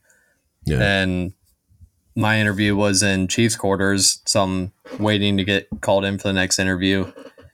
And our cob at the time, who had just showed up like a week beforehand, is our new cob, walks out of Chief's quarters, and our EDMC is standing there making sure everything's going smoothly. So our cob walks by, and EDMC looks at him and basically asks him, like, why are you still here? It's really late. And our cob told him, I feel bad because the nukes are still here, so why should I be going home? And I almost fainted, like hearing that from a cob as a nuke. Like, yeah, that's big, that guy, man. Like he probably would have been a super strong cob, but he didn't last very long due to check in your analysis reasons. But that's fine. Yikes. That sucks. I mean, yeah, that aside, it's that I had a supply officer that it was last boat I had female officers, so she was a prior, like she did I think she was on a destroyer, and then showed up to us as a JG and started working on her fish, and then put on full lieutenant while she was there. And but she was like that, where like I would tell her like, I'm staying, you go home. And she just would not leave the submarine if we were working still. Like, she's just like, I couldn't, no matter what. I would try so hard. I'm like, ma'am, I got it. Go home. And she just refused. She's like, nope. She's like, I'm just going to sit here and stare at you. She's like, if you're here, I'm here. And I'm like, God Lord. And it was like one of the reasons why everybody loved her so much. And then it was kind of like that with like me, and there was a couple other chiefs that were like that too on that, but we had a pretty strong chief's quarters on that boat. But like, yeah, it was one of those things where it's like, if I'm telling my guys to stay, I'm not leaving until it's done, like even during stores loads, like once all the food was on board and the crane shut down, I could have left and just told them to keep stowing food until whatever. But like, that's insane to me. Like it doesn't even make sense, because one, the leadership thing, the image of it, that I'm there and I'm supporting them and I'm in it with them. But also I have 2 hands, 2 feet, and a back that I can put into this. And like, I can stow food and it gets my guys out of there faster. So like when we're doing a stores load, like I don't care. I was a senior chief, like not that far removed from making master chief. And I'm like, I blouse off like humping food down and moving TDU weights and doing all this crap to get the stuff stowed quicker. Like on my hands and knees sweeping the deck if I have to. And I'm not like saying that to like make myself look good or anything. It's just like you do the math and it's like I can reduce the amount of time they're on the submarine by, I don't know, 20, 30, 40 minutes if I'm like working all day with them, because that's the most important place for me to be. And like, yeah, like sometimes I have to go to a couple meetings, but like the majority of the time I'm there with them. Like, yeah, I'm directing traffic, getting all the food down. But once it's all down, we're just stowing like madmen. And I'm like telling them what to do, but I'm also like ripping cases of food open or like passing stuff. Like I'm just a person that's in line passing stuff into the storeroom or whatever. And it's just like, yeah, that kind of stuff. That's meaningful, even if it's just symbolic like that. Like, because Cobb's even not just like the showing face sort of thing. Yeah, he's not making any like real impact on or Porsche going better or like faster or necessarily even making quality of life better, besides that impact that made on you of him just saying like, you're here, I'm here, man. Like I'm here until this is over. And that's a big deal. I think that means a lot more to a lot of people than even he probably thought. Like that makes a huge impact on people. Yeah. And then I kind of want to just like sum up all of this with like the day-to-day interactions I have with chiefs are not bad at all. Yeah. Like you catch people on a bad day or when they're stressed out, and I mean you can usually tell when it's like a bad morning for somebody, but the general day-to-day interactions are not bad, but it's also the point of like the really bad experiences, the 1 or 2, just stick with people for a long time. And then I think you've made the points in previous episodes of mostly people, like JOs becoming division officers or, eventually down the line becoming a captain. If they get burned by chief's quarters when they're the captain of a boat eventually, like they remember that and they have that preset feeling about chiefs. Like, yeah, it leaves a mark. And it's one of those things that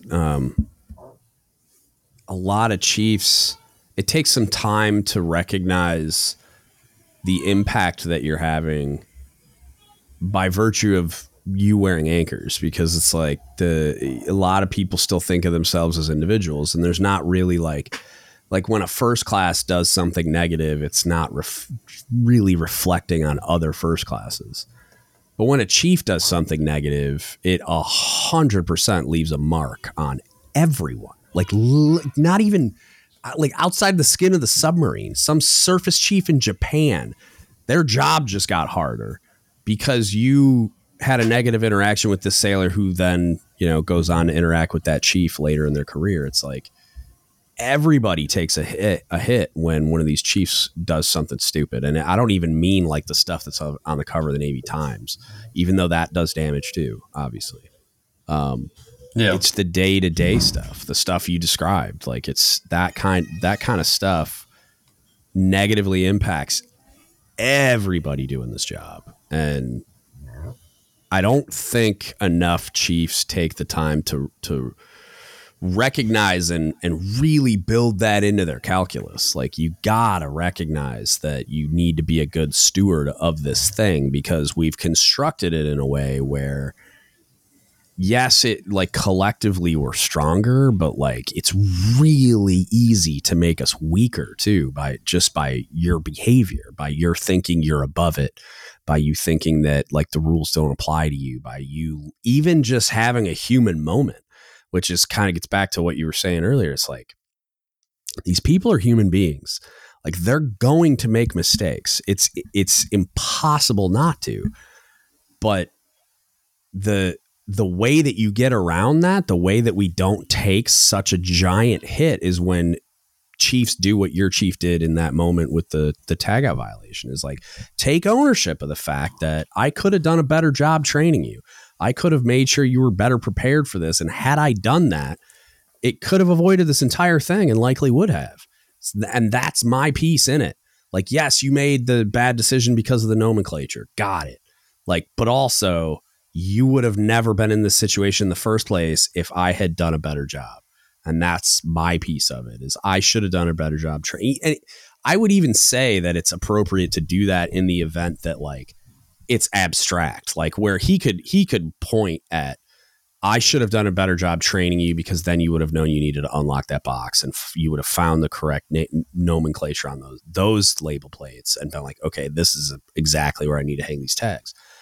But even when it's like something abstract, like there was a failure and it'd be super easy for me to just say that this guy just screwed up. It's like, there's always, whether or not it's like, I've got like a 2/3 like ownership stake in this, or I've got like a 1/32, like whatever, like wherever it scales, I still have an ownership piece in, I could have done a better job of training you, educating you, supervising you, mentoring you, whatever. I could have been in a different place at that time, and maybe my oversight would have caught the mistake. I could have put a more qualified person there with you to make sure, and they would have caught it or advised you otherwise or whatever. There's always a piece where I could have been better. And that, it kind of like you mentioned, where with the nuclear culture, where they're always like nitpicking it, like you can never do anything right. It's kind of the same thing, but in a more productive way, where it's like, I look at it like it's my job to lead you, and it's my responsibility to like train, educate, qualify, oversee all those things to make sure you're ready to do the job. I mean, perfectly is probably the wrong word, but like that's the goal, is that there's like just a flawless process that unfolds because we were so prepared and we did such a good job training and planning and all the things. And it's like, when those mistakes happen, I take ownership. You have to. I take ownership of the fact that there's a role played by me in this process. I'm ultimately responsible for the fact that you didn't do that thing correctly. Do you have an ownership stake in it? Yeah, sure you do. Of course you do. You were the one that was there that read the label plate wrong and that like probably could have asked a question. Outside of that, though, there's all this other stuff that could have happened far better. Like even just recognition that it was your first time hanging tags on shore power in that place at that, like in this shipyard. Like, okay, yeah, you've been in shipyard before, but you've never been in this shipyard. So maybe send somebody up there that's done it before with you for the first time. That's not unreasonable. Yeah. And maybe I should have thought of that, and I could have done better there. And that's my piece. And that's the ownership that you have to take, even if it gets abstract where it seems like it's pretty cut and dry that your sailor just did something wrong. It's like, no, like there's ownership there for you to take as the leadership all the way up to the captain. Like a lot of times you'll see good COs and that you read the charge of command, or I think that's what it's called, but like the burden of command document that a lot of them have hanging in their staterooms and stuff. It's like, you're responsible even if you're asleep. Like you're responsible no matter what, and you're going to be held accountable even when it feels unfair, because that's the burden of command. And it's like, it's the same thing. It's like the burden of being the chief in that circumstance is like some of that ownership falls on you no matter what. Like I'm a little like extreme about it. I'm a kind of a zealot in a lot of ways, where it's like, it's my fault no matter what. Like it's all my fault in my opinion. And it's like, that's probably unfair, but I look at it that way. I'm like, I failed you. Like that's what happened. Like there was a leadership failure here. This wasn't a you failure. Like also you made a mistake and we're going to work on that, but you made a mistake because I failed, and I take like complete ownership of it because I'm just a masochist. I don't know. But I think I think it's also the point you brought up about my first chief saying that you're afraid of, basically getting negative feedback from the chief's quarters or somebody higher about stuff you're doing or allowing. Like a lot of people are just afraid that, if they admit the mistake on their part, it's going to affect them more negatively than it should, if at all. Yeah. And maybe that's why it's easier for me to be the way that I am, is because I never really cared. Like, I was pretty convinced I was going to retire as a chief because I got a big mouth, and I was very willing to tell people that I either thought they were wrong or I thought the thing that was happening was wrong. And if something happened, I would own it. Like, I'm like, okay, yeah, I screwed up. I'm an idiot. That's mine.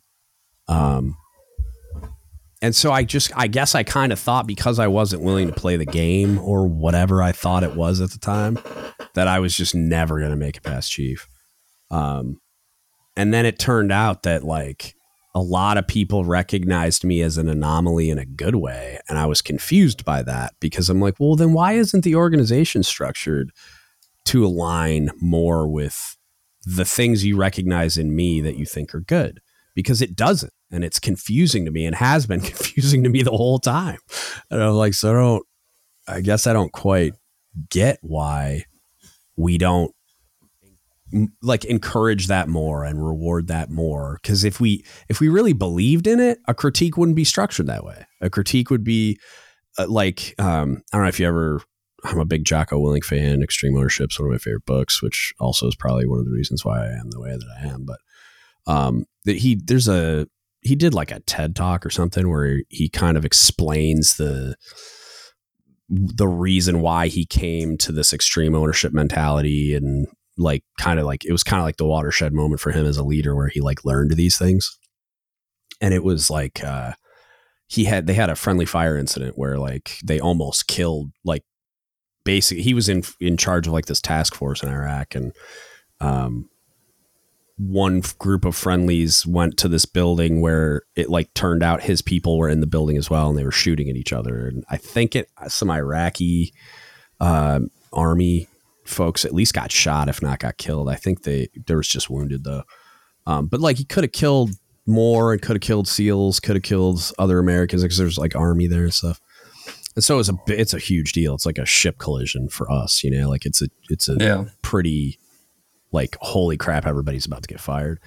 So he tells a story about like he was preparing this big brief, and kind of like basically self-critiquing in preparation for the brief, because like the Commodore and the CMC were flying out and to presumably fire him. And he was trying to figure out whose fault it was. And he prepared this big PowerPoint slide where he like laid blame at the feet of all these other people. And then he sat there and thought about it. And he's like, I felt really disgusting about what I had just done, like what I prepared. And then he like basically threw it out the window. And then the next morning when he did the brief, he just walked in there and said, this happened because I failed as a leader. Like, and he like laid it all out there, but he took complete ownership of it. And he was just like, it's not anyone else's fault but mine. And I'll accept whatever like punishment comes my way, blah, blah, blah. And then what he found was like all the other operators in the room like started like standing up and saying, well, this part failed because of me. I should have done a better job here. And I should have done, and you know what I mean? And like, it turned into like the world's healthiest critique, where it was like, everybody was like taking ownership of their own piece of it, recognizing the deficiencies they had in it and saying, I'll do better next time. And so like, he didn't even get fired. Like, he kept the job and it went forward and did well, retired, blah, blah, blah. But like, it's a pretty cool story about that example almost of like how it should go versus how it does go, and how he expected it to go is kind of how we expect it to go. And he was preparing a brief in that vein. And then he was just like, what am I doing? Like, this is gross, and it's my fault because I'm in command. And he took complete ownership of it, and that was kind of where the whole idea spawned from. But like, I really wish that it was like a lot more common, you know what I mean? Like, it would just be so much healthier, and I think everybody would have a lot more trust in leadership as a result. Yeah, I mean, especially since, I mean, I can't say like everybody, but I feel like at least most people get told when you're a kid that you should always tell the truth no matter the consequences, which like obviously nobody does that as a kid. Right. But you get to a certain point where like that tag critique I was talking about, just went there and was like, yeah, I messed up. Like that was on me. Yeah. And, it still didn't really go as smoothly as the story you were just telling, but at least I can say that I went in there and admitted fault and wasn't trying to be like, oh, the sun was in my eyes, like something like that. Yeah. And that's kind of, I've been like that my whole career, where I just walked in and like, yeah, I screwed that up, like, and I thought that was like, it made me feel good, but I also thought it was like bad for my career. And so I just like assumed that it was going to hold me back, but it didn't. And I don't know if I just got lucky or I had the right, because I found that I would encounter the right leaders. Like those types of people would like look out for me, if that makes sense. Like I told you about my current CMC, like when he was my like squadron CMC when I was on the boat, he based on an interaction we had where he saw my behavior as like the type of behavior he wants out of his chiefs. But like, I kind of went above and beyond, but I thought it was me just doing what I should be doing. He treated it as like way above and beyond. And ever since then, he's like just been a big fan of mine, and we grew really close. And so like, and now I work directly for him. But it's like you kind of, those people find you in this weird way and kind of look out for you as a result. At least I found, and maybe that was just dumb luck. I don't know. But yeah, it worked itself out. So I got to a point where I'm a Master Chief somehow. So there you go. Yeah, man. I don't like it's some of it. I feel like I should know like a better way of communicating that, I guess, like that, like, oh yeah, if you do this, like the Navy will totally reward you for it. But like, I don't know if that's true, because I've met a lot of people that I think do it the right way and deserve to be where I am and retired as first classes and chiefs. And I think you probably hear that story more than you'd hear mine. You know what I mean? And it's like, yeah, who knows how the variables all calculated in and how they could have been different and whatever. Cause I definitely understood, and I talk about a lot, that like, I understood how the advancement system worked, and I just did what it expected of me so that I would advance. But then I also did all the other stuff, like where I just was a good leader and if it was at the expense of my career, it was at the expense of my career. And that's always how I looked at it. Like, I'll burn the whole thing down if I think it's in the best interest of my sailors. Like, I've told a commanding officer to his face, I'll retire as a chief if I have to, but like, I'm going down on this hill. Like I'll die on this hill. You know what I mean? Like I don't care. You can write me whatever eval you want. I'm not okay with this. And, every single time I've ever done that, like where I've gone in and like pushed back or like stood on someone's desk or said I'd go down with the ship, it's like, it's always worked out well. And that's even if it was painful, like while it was happening, or like I didn't make any friends while I was burning bridges. It's like, it's always been looked at positively by the people that mattered, that like that guy stands up for his people, or that guy like will tell you when something's wrong and not BS you. And he's going to give it to you straight, or whatever other stupid analogy you want to apply. But like, it was weird because I always thought it was going to be my downfall.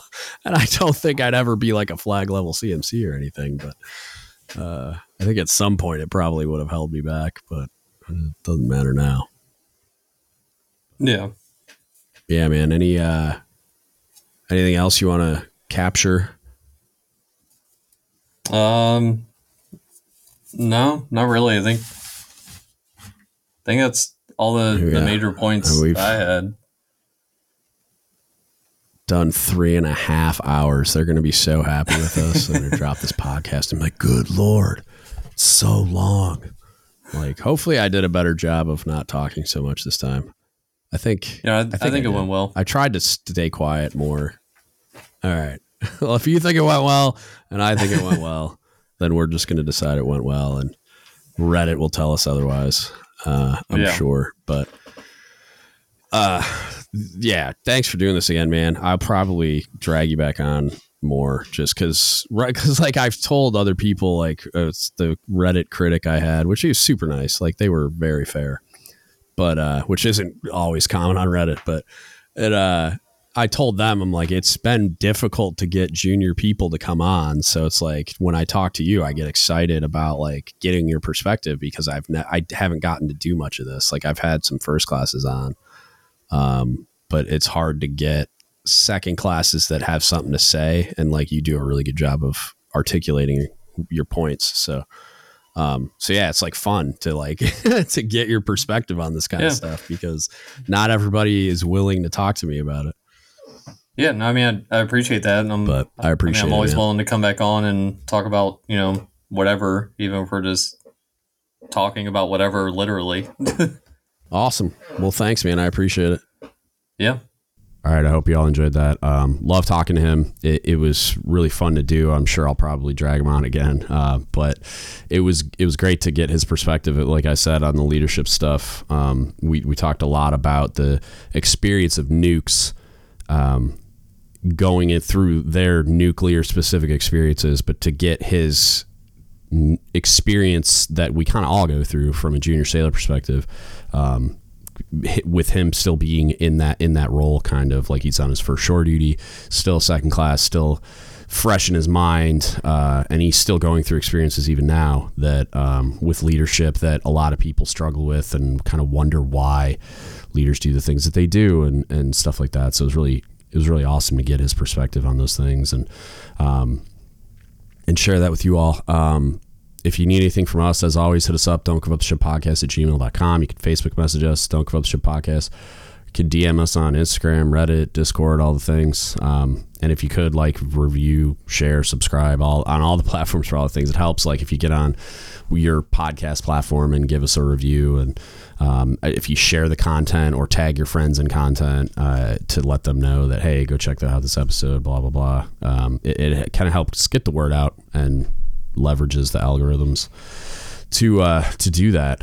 And then last thing, if you want to support us, we have a donate link on the website, all those funds, if you're able to and generous enough to do that, go towards just paying the subscription fees and everything for the podcast itself, so it can remain free. And I don't ever really plan on that changing regardless, even if I got to come out of pocket, but it's sure nice to not. And then if you want to support the expansion of the platform, it's going to turn into a business eventually. You can go to dgutsapparel.com. That is a for-profit business where we're trying to make heritage gear that you'll actually wear in public. We're expanding that out to just like heritage and pride gear. I want to expand it out to more and more like ratings, career fields, communities, everything. I want to get representation for just about everybody on there eventually, but it takes a healthy amount of time to design those things. I'm doing this all myself. And so, the next one up, I think, is going to be Bosun's Mates, because I know a lot of them. So stay tuned for that. And then, if you want to support us, you can go check it out. Don't Give Up the Ship Apparel. You can find us at DGuts Apparel on Instagram, or Don't Give Up the Ship Apparel on Facebook. And then, of course, dgutsapparel.com. And that's it. That's what I got for you today. Thank you so much for listening, and don't give up the ship.